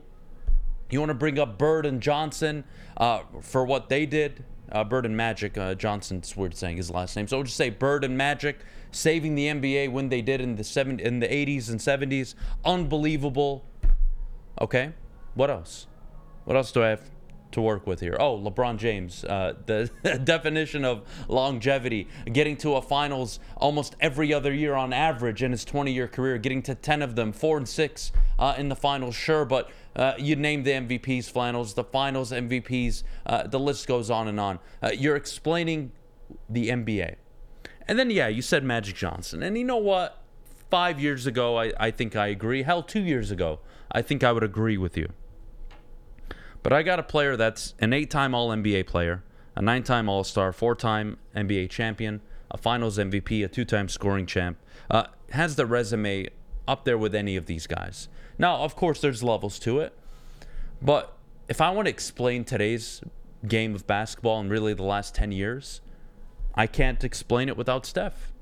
I just can't. Steph Curry changed basketball. And you know what? Maybe that doesn't count for rankings. That's fine. But when you're going to ask me Mount Rushmore, I like to think about it that way. I have to explain the history of basketball. And how the hell do I explain it without Steph Curry? I remember when he hit 253s for the first time and he broke the record. It was like, damn, 253s? Wow, no one's going to beat that. And next year he hit fucking 400. What the fuck? He's changed the game of basketball. And look, you want to talk about getting your own shot? I think he does it in a different way. When I close my eyes and I think of last-second shots, I think of LeBron James. I think of Kobe Bryant. I think of Michael Jordan. I think of guys that are able to dribble, penetrate, and pull up from the mid-range and get their own shot the last second, and it's money, right? Is that fair to say? Absolutely. Steph doesn't do that. Well, Kobe. Well, I mean, but Kobe has so many game winners doing that same exact model, though. A lot of bricks, though. Sure, but at least he takes them, right? And to me, Steph takes them, but he doesn't make them as often, right? I think that's fair to say. His clutch stats are surprisingly Horrendous. awful. Only Russell Yes. Westbrook is worse all time. But the point I'm making with that, though, is he can't make his own shot off the dribble. He's such a different player. But when I think of Mount Rushmore players, I got to explain the game of basketball. I don't know how I explain it without Steph Flannel. I don't. The guy is insane. If you want to say Bird and Magic on the 4th spot because of what they did for the NBA, I think that's fair. But right behind them, if I'm going to leave them off, I think it's Steph because of the story he tells. Does that count for nothing? See, here's the thing. I'm not talking about rankings. No, here. I get it. I actually like your explanation because you've actually been very, very measured. You haven't used some of the arguments that I think are flawed. I get exactly what you're saying, and that's why I have Steph Curry as an all-time great. People think that I am the biggest Steph Curry hater ever, but I have him as the clear-cut second best point guard of all time. He is obviously the greatest shooter to ever pick up a basketball. That is undisputed. I have him, I'll talk about rankings real quick. I have him just outside my top 10. I have him at number 11, which I think is a fair ranking, and he could climb that. He absolutely could climb that. Certainly with another finals MVP, he would firmly be cemented into the top 10. My thing with Steph Curry is he doesn't have, and I know you talk about you can't tell the story without Steph Curry of the NBA, and that is 100% true. But Steph Curry just doesn't have the accomplishments that a lot of those other all-time greats have. And that's why they're cemented there, and that's why we're debating for. Well, and that's, fair? Well, but I'm also talking about guys like Shaquille O'Neal or Tim Duncan or Hakeem Olajuwon, guys that you haven't even got to. Did you know, Adam Baydoun, and a lot of people, I know nobody in this audience knows this, but I'm going to tell you, and it's true. Steph Curry has the exact same number of first-team All-NBAs as Anthony Davis. That has to be taken into account when we're talking about ranking the all-time greats. You have to nitpick a little bit. And I think the fact that Steph Curry has been to 7 finals and has 1 finals MVP, that's a little bit of a knock. It's either 6 or 7. He's been to 6. He's been been 4-2 in the finals. He's 4-2. Yep. He has 1 finals MVP. I think when we're talking about nitpicking, you have to take that into account, which is why I have him. So you have Magic on your Rushmore. See, for me, I can't put Magic on there without Bird. I think they're the same to me. But I think what they did was something they did together, and it's hard for me to rank one over the other when they were just both so great. And they both played on super teams, so I don't want to hear anything about their teammates. That's bullshit excuses. And Steph Curry. And I'll leave this here, and then I'll let you finish. You're right. Steph Curry doesn't have all the accolades, the individual awards that you want when you talk about an all-time great, or you want to nitpick and have him over Magic or not have him over Magic. That's fair. That's fair. And I can't make that argument, right? Because the numbers don't lie. But again, I have to, and this is the way I see Mount Rushmore, right? It's the way I see the NFL. Who are the 4 greatest players you can't tell the story of the NFL without? I think Lawrence Taylor. I think Tom Brady.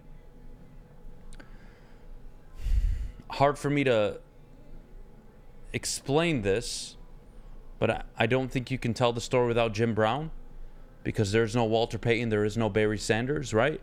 The NFL is a bit more complicated, but those are the 3 off the top of my head I think aren't debatable. Jerry Rice. And then probably Jerry Rice, given what he did for that position when he did it, right? So I have to explain basketball. And look, Damian Lillard, Luka Doncic, Trae Young, all these guys suddenly shooting threes now. That was unheard of for 2 guards, let alone point guards. I know people don't look at Steph as a point, but he is. He's too small to be a 2 guard. He's too small.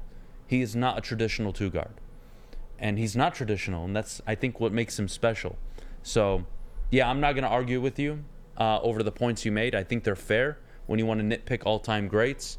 You want to leave them out of your top 10. I think that's fair. There's still... It's always tough with players that are still playing because his chapter is still being written, right? It's not over yet. It could be over tonight. It could not be. Who knows? But I'll leave it at that, Flannel. That is my explanation for my Mount Rushmore, which I know you and Jeff kind of talked about the whole Steph Curry, LeBron stuff. But when I'm coming at you with anything about Steph, that's how I see it. Yeah, the Steph Curry LeBron stuff that is obviously nonsense at this point. And I'm glad you mentioned that right off the bat, Adam. And I agree with pretty much every point you made. If you want to put him in your top 10, I don't necessarily have a problem with it. And I think that he can get there. Certainly, God forbid, if they come back and win this series and they go on to win the finals, I would be physically ill if that happened. But at that point, you would obviously have to put Steph Curry in the top 10. And even if he has a couple more dominant regular seasons, he could absolutely get there. The only thing that you can't do is say, like, oh, he's not even top 15, top 20. Give me 3 NBA careers that you think will never be matched. I would say LeBron, Michael, and Kareem. Okay, yeah, so we agree. Honestly. Yeah. It's so easy to say that, isn't it? Yeah. Jokic is doing really well right now. He gets to a finals, wins a finals, what that's going to do for his legacy. We've seen what it's done for Giannis, but nobody's touching those 3. And that's why they're always there, and I think we'll always debate what the 4th one is. But we'll take a break. When we get back, I want to preview tonight's game, Lakers and Warriors. Flannel, I think you have the Lakers winning it all at this point. I haven't listened to the show the last 2 days, so I can't wait to hear this. How rude. Well, you not know, you rude. Can go back I've been and listen dying. to wherever you listen to your podcast. I've been dying. But guys, if you're missing the show live, you can download the podcast after the fact. But before we go, our good friends over at the Sports Marketing Agency. The Sports Marketing Agency, where you can get all of your needs. If you are feeling tired, depressed, or anything, please call the Sports Marketing Agency. They have a podcast. They are here to help. Visit their website or give them a call. The Sports Marketing Agency. It's a great day to get some Centron in your life. Okay. There it is. Centron, here we go. Gotta grab the cranberry. Oh wait, it's 2 for $4. Gotta double up with the classic as well. Centron World, baby. Centron, available at select Krogers, and if you want to know how, go to @CentronWorld.com. You get dope like me. You know what? Why wait?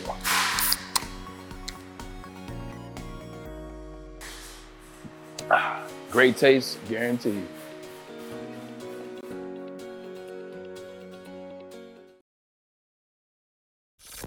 Woodward Avenue, the first paved road in America. Woodward Sports, the first sports network born in Detroit and made for Detroit.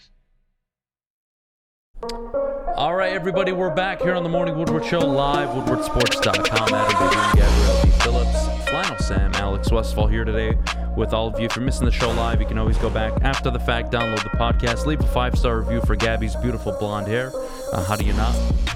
How do you not? Why wait? Why wait? Okay, look.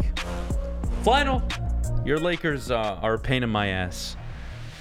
They absolutely drive me nuts. I don't think they've been the better team through 4 games, but they've been better when it matters the most. They're up 3-1. I think it's their series to lose, obviously. You don't need me to tell you that.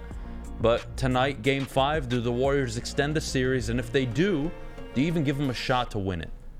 Because the Lakers haven't lost at home yet. Yeah, I think, unfortunately, that the Golden State Warriors do extend the series, that they win Game 5, and they win it rather handily. I think at this point, the Lakers are saving themselves for Game 6. If they come out in Game 5 and LeBron James is on fire from 3, and you're getting something from D'Angelo Russell or a guy like Austin Reeves and Anthony Davis is dominating, then they might go for it. But I think it would take a crazy hot start from 3, in which LeBron James hasn't had this entire postseason, to be fair. But I think the Golden State Warriors coast to a victory in Game 5. I think they definitely, like you said, Adam, they feel like they let Game 4 absolutely slip away. I mean, you look at the end of Game 4, pretty much all of the centerpieces of all those great Golden State Warriors teams, like the ones that were drafted, they all took turns kind of choking when it mattered most. I mean, Steph Curry had 2 chances, 2 jump shots to take the lead, missed them both. Klay Thompson shot a couple of horrendous looking threes that he had no business taking, brick. And then at the end of the game, Draymond Green, for some reason, when they have a chance to tie the game, he throws the ball away. And then when Anthony Davis gets tied up, which almost had me having a heart attack, first of all, the Golden State Warriors actually win the tip. And then Steph Curry gets the ball, falls down, and instead of calling a timeout, throws the ball out of bounds. They did everything in their power to choke that game away. But in Game 5, I think they do bounce back. And then I think the Lakers go all out for Game 6 and do win Game 6 handily. But these are the Golden State Warriors. I think that the Lakers should go out and try in Game 5 and try to slay the dragon sooner rather than later, because the Golden State Warriors... You don't want to give them hope. You don't want to give them hope. The Golden State Warriors are the type of team that just, you have to kill them, and then you have to step on their throat, and then when you're sure they're dead, cut their heads off, because that's how deadly they have been. They are a thorn in my side. They have been a thorn in my side over the past How do you decade feel or so. about me saying this? Because I know you're a big LeBron guy. I think LeBron is 2 all time, and I think he's stuck there. And I don't think there's anything he'll ever be able to do, in my opinion, to pass Michael. And why I'm bringing that up is they're on the steps of a Western Conference Finals appearance, whether it's against the Suns or Nuggets, probably against the Nuggets, but we'll see how the series plays out. Do you agree with that, or does that bother you because he's still playing at a high level, not prime LeBron, but he is the number 2, at times number 3 option on this team. I don't see him changing his legacy. I think it's written. I think he's had the 2nd greatest career of anybody ever, and that's amazing. Fair or no? I think it's... So here's the thing. I have LeBron and Michael sort of 1A, 1B, right up there neck and neck with each other. But if you want to say that Michael is better, I have no problem with that. If you want to put them both cemented at 1 and 2, that is fine with me, even if you have LeBron at 2. I do think, though, if LeBron James wins another Finals MVP, that could go... especially in the exact same year that he broke the all-time scoring record. I'll tell you what. He might not be the GOAT in some people's eyes, but the day after, if that were to happen, I would be the most insufferable person at this network by a magnitude of 10, because that will be, along with Patrick Mahomes winning another Super Bowl MVP, that will be just such a great stretch for some of my all-time favorite players. But if you want to say that LeBron James is stuck at number 2, he's not getting any better. He's only going to decline from here. And even if you look at this series, I have no problem saying that Lonnie Walker dominated the 4th quarter in Game 4 and pretty much took them home. I have no problem with saying that this team will go as far as Anthony Davis will take them. I mean, you even look at it this series. He's had 1 30-20 and 2 20-10s, and in all 3 of those games, the Lakers have won, and in Anthony Davis's one-off game, the Lakers got blown out.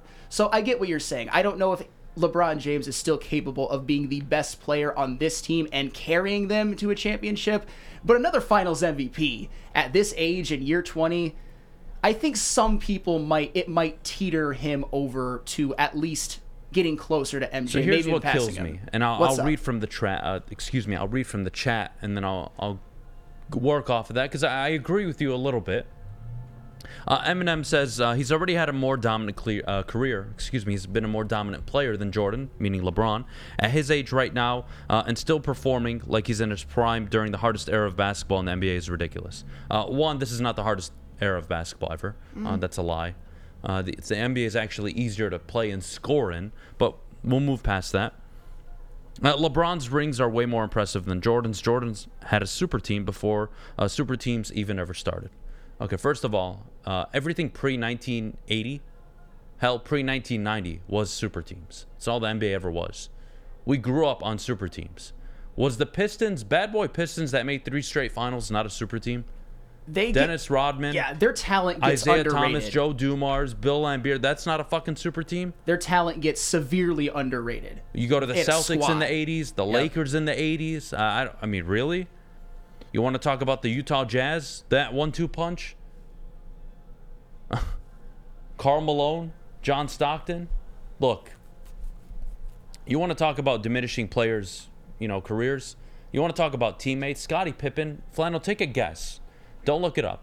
Take a guess at what Scottie Pippen, Mr. the greatest number 2 of all time, some say.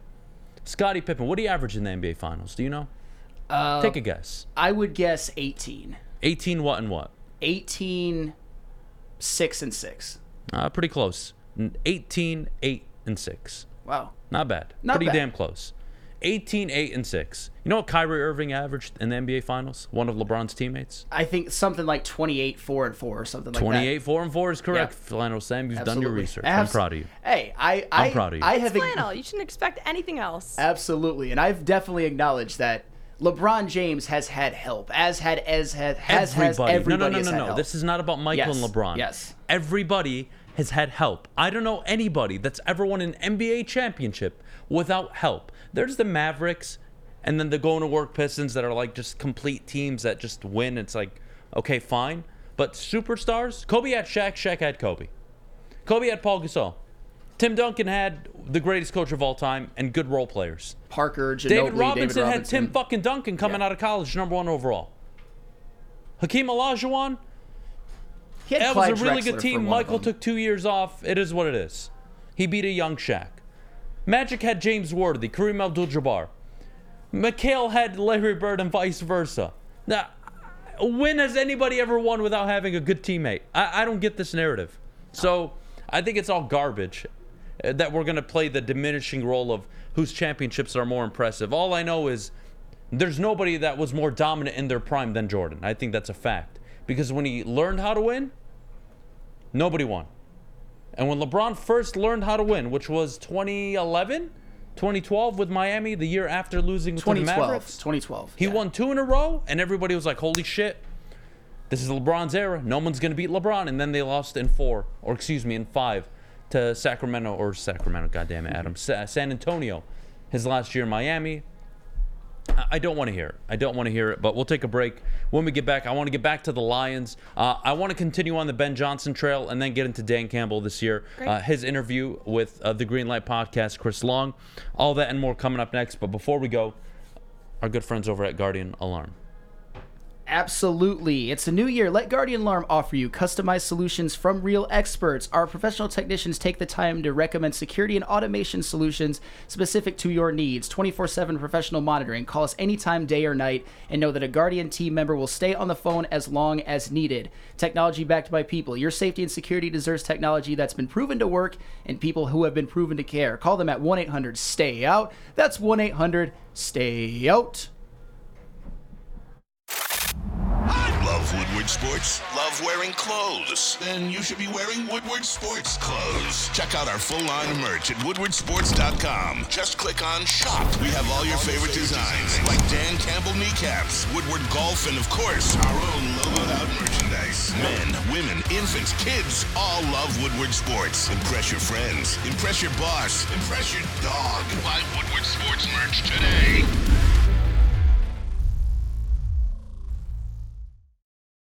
Introducing the Planet Fitness Guide to getting that post-workout glow. Step 1. What's your why? More epic energy? Better sleep? Blow off steam? Step 2. Join Planet Fitness for just $10 a month and get moving in our clean and spacious clubs. Step 3. Bask in that post-workout glow. Join Planet Fitness today for just $10 a month. Join today at any of the 50-plus Detroit area locations.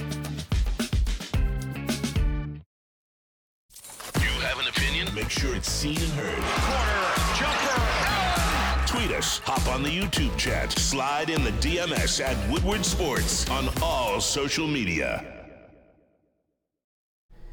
Welcome back to the Morning Woodward Show. If you're watching at woodwardsports.com, thanks for checking out the website. Please be sure to check out all the other breaking news that we have going on at woodwardsports.com and all of our shows. Today, Big D Energy at 11 o'clock, and then Armani and Edwards with Maz has a special guest today from 2 to 4. And then the heavyweights are on from 5 to 7. Watch on YouTube, download the podcast, and leave a 5-star review. I love it. I love it. We're down the home stretch here. We got one more thing to talk about before we get to mailbag in 9 minutes. So here's what I want to do, guys. We kind of agreed. It seemed a bit of, hey, we got Ben Johnson probably for one more year, and he's gone. Well, let's take full advantage of it and go out and go all in on the offense. So my question is going to be, what does Dan Campbell have to do this year? And maybe it's too early. Maybe it's unfair. Schedule hasn't come out just yet fully, but what are your expectations for Dan? Year one, it was a rebuild. It's tough to really gauge, but the 0-9-1 start, I believe, before they won their first game wasn't ideal. Fourth quarter, blowing leads, multiple leads that first 10-game stretch of the year wasn't ideal. But he was a guy that was gung-ho, going for it, costing the team games, whatever. It was year one. We moved past it. Year two, the expectation was 8-9 wins at the most. And then, hey, we'd love to see improvement as a coach, which I think he showed down the stretch. In the beginning of the year, it was still shaky. So now my question this year is, what are we looking for from the head coach of this football team? Flannel? First off, I'm looking for him to carry on the momentum that he had ending last season, where clearly he had the team still playing inspired and they didn't quit on him, even though the Lions started the season 1-6. And at that point, we were all panicking and talking about tanking. Dan Campbell, I think, played an integral role in helping turn the team around. First of all, when we're talking about this season, I don't want Dan Campbell to sort of revert back to having those coaching gaffes that cost them games. Even if you do it one time or two times and it costs the Lions one or two less wins and it potentially costs them playoff seeding or a division title or, God forbid, a playoff spot. I don't think that's going to happen, but he needs to continue to keep that clean. I don't want him getting in the way of a phenomenal performance in which the players did enough to win. I also want to see him continue to be that great leader of men. Let his coordinators do what they do best. That's one thing that I think he has done really well. I think the Ben Johnson hire, getting rid of Anthony Lynn and promoting Ben Johnson, that was a move of a leader, and it paid off in dividends. And I also think when it comes to the defense, letting a guy like Aaron Glenn work with the younger guys, which he did last year, even when there were times where Aaron Glenn, it wasn't looking too good, the defense was looking pretty bad, Aaron Glenn was able to help turn them around and help those younger guys develop. So for me, Dan Campbell, lean into your strengths. Be that awesome leader of men. Show that you are more cerebral and more of a part of the X's and O's than people may think. And just let your coordinators do what they do. And for the love of God, no end of game mistakes. I have more confidence in him, a hell of a lot more confidence in him than I did going into last year. And I think that's saying a lot.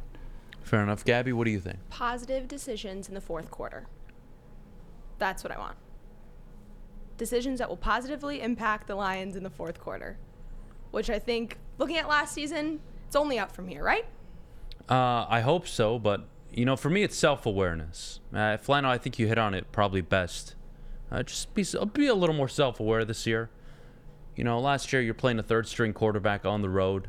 4th and 9, own territory. Does that really make sense? And then it goes for 7 or 6 the other way. Don't coach your way out of games. I'm not saying he can't be a good coach, but that evidence is yet to be determined. We don't know, right? We don't know if he's going to be good, average, really good, elite. We don't know. We're going to have to wait and see. But to me, just be more self-aware. I love he trusts his coaching staff. I think he holds them accountable. He's already fired 2 of his coaching staff, Anthony Lynn and now Aubrey Pleasant last year. I love it. I love the accountability. Mm-hmm. But for God's sake, be self-aware. You can talk to me about analytics, but do the right thing. You want to be aggressive and go for it and try to take a win here, take a win there. Be my guest, especially against the better teams. I don't mind. But when we talk about the NFL, the games on average end by 1 possession games. You can't afford a 4th and 2 not going your way. You typically can't afford to go for it 3-4 times in a game on 4th down and expect to win. Those odds really aren't in your favor. So yeah, clean up the penalties, clean up the fourth quarter decision making, and yeah, I think it's going to be a really good team. I don't have Kyle Shanahan, Bill Belichick, or Sean McVay expectations. I have to wait and see with him. He has to go out and earn any praise that he's going to get. Flannel, I think you hit it on the head, buddy.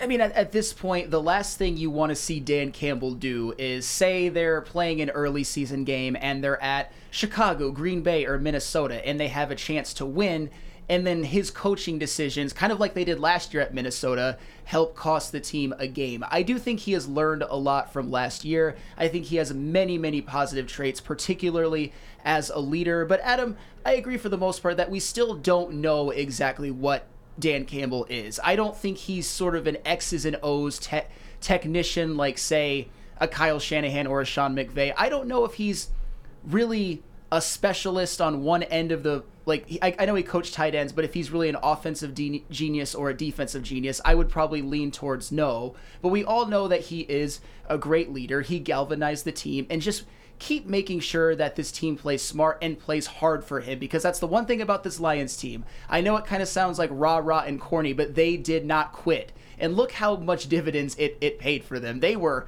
on their way to tanking, having 3 or 4 wins, and now we're talking about them with the way they finished the season, and obviously with a lot going into what they did in the offseason as division winners. At this point, I hate to use this kind of terminology, but don't screw it up. Don't crash the Ferrari. That's all it's going to take in a lot of those games, especially some of those home games that are very, very winnable. It's a favorable schedule at home. It gets Absolutely. difficult on the road. And the way you win football games, and you saw it down the stretch, guys, when you were 8-2. Takeaways, not committing turnovers. Jared Goff, 18 touchdowns, 1 interception down the stretch, and your defense was up there in that 10-week stretch in terms of takeaways. That's the game. That's the game you play. Taking the ball away and not giving it away. That is the basic fundamental of football. And if you can avoid doing that as a head coach with odd, untimely decision-making, you're setting up your team for success. It's okay to change the field. My God, I remember when I was young, I believe it was the Raiders, Sebastian Janikowski and Shane Leckler. They were a playoff team with one of the worst rosters in football, but they would win games because they would switch the field, pin you within your 10-yard line, and kick 55-plus yard field goals and score points on wasted possessions. I'm not saying that's today's NFL, but what I'm reminding you is sometimes football is simpler than you think. Don't turn the ball over.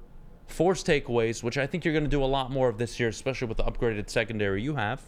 And yeah, be aggressive when you want. And if that's your identity, I'm not going to tell Dan to stop. You know why? Because if he's going to win or lose, I'd rather him do it his way than going against what he's built. And if it doesn't work out, he'll be held accountable at the end of the day. I agree. If there's like a second point that I would have to add to it, and you kind of already touched on it, is do not stray away from the identity that you've been building.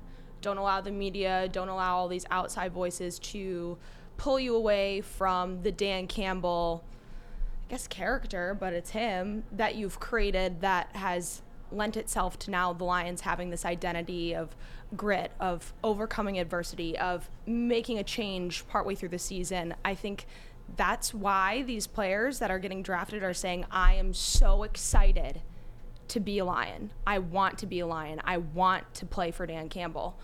It's because of this identity that he's helped create. Well, to add to that, we also don't want to make adverse situations ourselves, right? True. If you're somebody that already struggles to walk, it's probably not a good idea to shoot yourself in the foot, right? So, keep that in mind. Yeah, they can overcome adversity, but you're going to have to face it regardless. Don't make it any harder than it already is. That would be my message. But we'll take a break. When we get back, start dropping your questions in the chat. Mailbag coming up next. But before we go, Flannel, our good friends over at Big Boy. Absolutely. Strawberry Fest is back at Big Boy. Try classic breakfast items like some strawberry hotcakes or mouth-watering red velvet waffles. If you're not feeling breakfast, try the strawberry bacon chicken wrap or cool off with a refreshing summer splash salad. And don't forget to grab dessert, including their berry delicious classic strawberry pie, deep fried vanilla Oreos, or strawberry hot fudge cake, and more. Try them at Big Boy.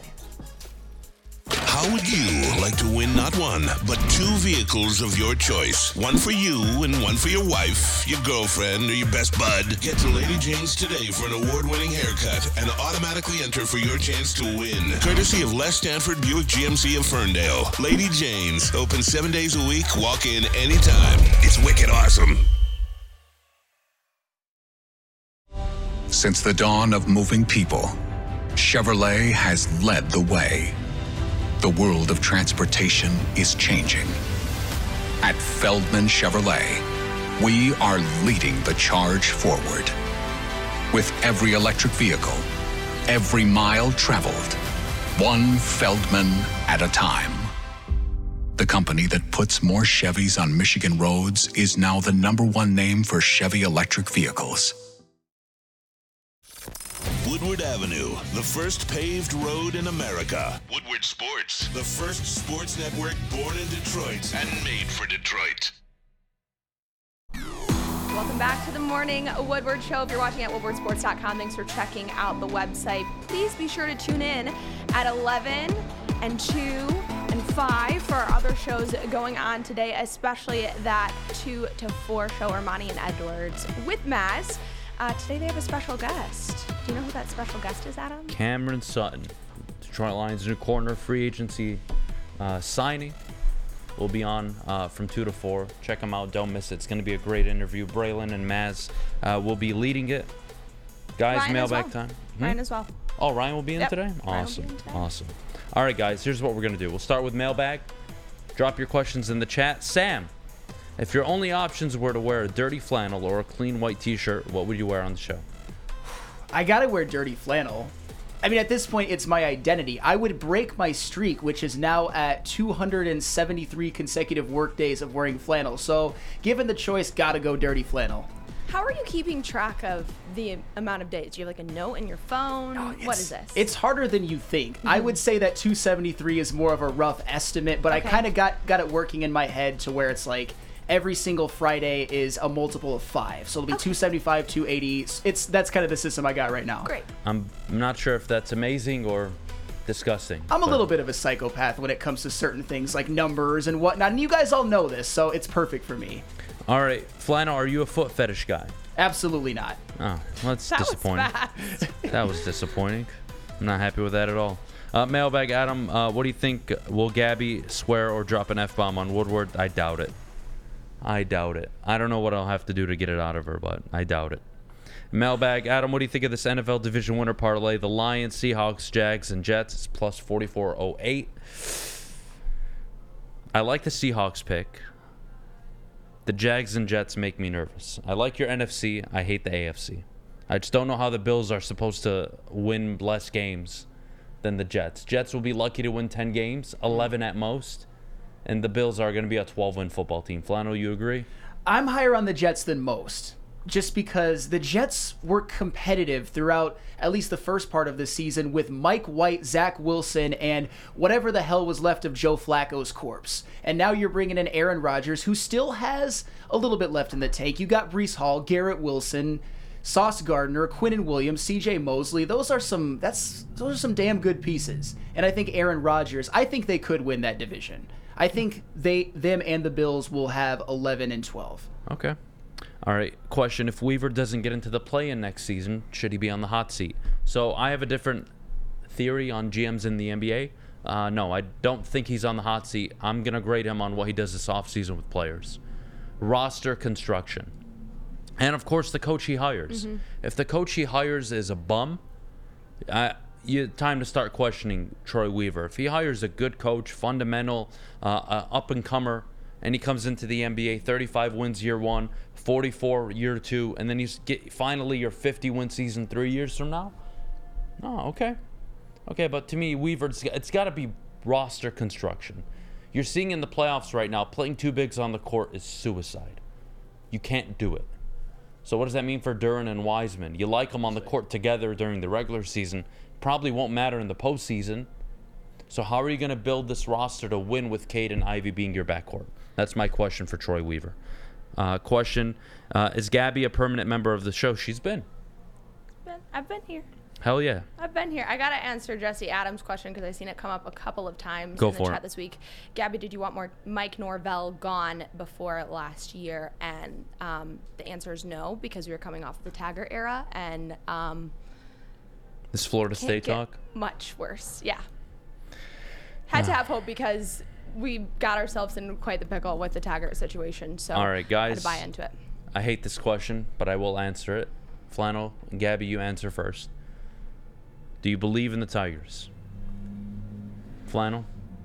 I believe in Scott Harris. I think it was a home run hire, especially given what he already did in San Francisco and the fact that you're coming off of the Al Avila debacle. I think Scott Harris is a step in the right direction. I think he's more analytically sound. And so far this season, this is the best start that the Tigers have gotten off to in the AJ Hinch era. So, you know what? I'm not just going to poo-poo that. I believe that they have a direction, I will say. I believe in the project, but do you believe in the team this year? I believe that they could get to 70 or 75 wins, which isn't saying a whole lot. Oh, well, then we're on the same page. Okay. Gabby? I believe in the team being better than last year. That's not saying much. We're all saying the same thing. That pretty is not much. saying much. Oh, God. Let's see. Don't you think that Dan Campbell not being an X and O guy is a lazy take? I think, who said that? I mean, I kind of said it. I mean, I'm not saying that he's not. Do you really think he's not? I actually think he's underrated. I said that. I actually kind of said that he is a little bit underrated in that, and he could show it more this year. My thing is that he's not really, to me, that offensive or defensive genius coach, which is fine. But I don't think he's just some. I don't think he's a bum. Right. I don't think he's a bum either. Just for the record. Here, let me put it this way. You tell me. I think you'll agree with this, Flannel. The way I see Dan Campbell is he's an enabler. I see him that he understands everything around him. Yeah. And then he has his offensive coordinator, his defense. He's not your typical offensive-minded guy that's succeeding in the NFL. It's just not it. Could he be if Ben Johnson leaves and he takes over the offense? Maybe. But we saw him take over for Anthony Lynn and do a little better. Mm-hmm. So, again, you're going to be judged on wins and losses. I don't know what Dan Campbell is. He's kind of weird. And I don't know if that's a good or bad thing. So we'll see. We'll see how it plays out. Oh, my God. I wanted to touch on this so badly, and I forgot to. Thank you, Kevin, for bringing it up. Matt Araiza, by the way, should get another shot in the NFL. Absolutely. 100%. Had his career cut short after being a high draft pick for a punter by the Buffalo Bills because some dumb bitch decided to accuse him of rape, even though she was sleeping with 10 different dudes that night, and now the facts have come out that he wasn't even there. So you know what? Little girl, woman, whatever you are, just because you decided to get train ran on you does not mean that's his fault. I hope somebody signs him. I hope somebody gives him a chance. And I'm really happy for him. And I hope he, by the way, countersues and gets all the money he lost by not being in the NFL. Yep. Second everything you just said. I hope that he can go on to have a long and prosperous NFL career. He was a damn good prospect as a punter. Man. Yeah. Happens more often than people think. If the Lions host a playoff game this year, over or under the loudest stadium of the year? I don't know if it can compete with Arrowhead. Damn it. I don't know. I don't know how to answer that. I want to say what's the loudest we've ever heard it? Was it Javed Best's run? Yeah, I would say Javed Best's run. Yeah, that was probably the loudest it's ever been. Yeah, it'd probably be that loud. It'd be pretty loud. I'm not gonna say the loudest. I just think that's impossible to answer, but I'll say it'll be up there. It'll be litty titty. How about that? All right, we're out of here. Enjoy Neil Rule, Darren McCarty. They're coming up next with Flannel at 11 o'clock. Till tomorrow, we'll see you guys. Maybe Jeff's back, maybe isn't. I don't know. If not, me and Gabby will be up here tomorrow. You guys will have a good rest of your Wednesday. See you tomorrow. See ya.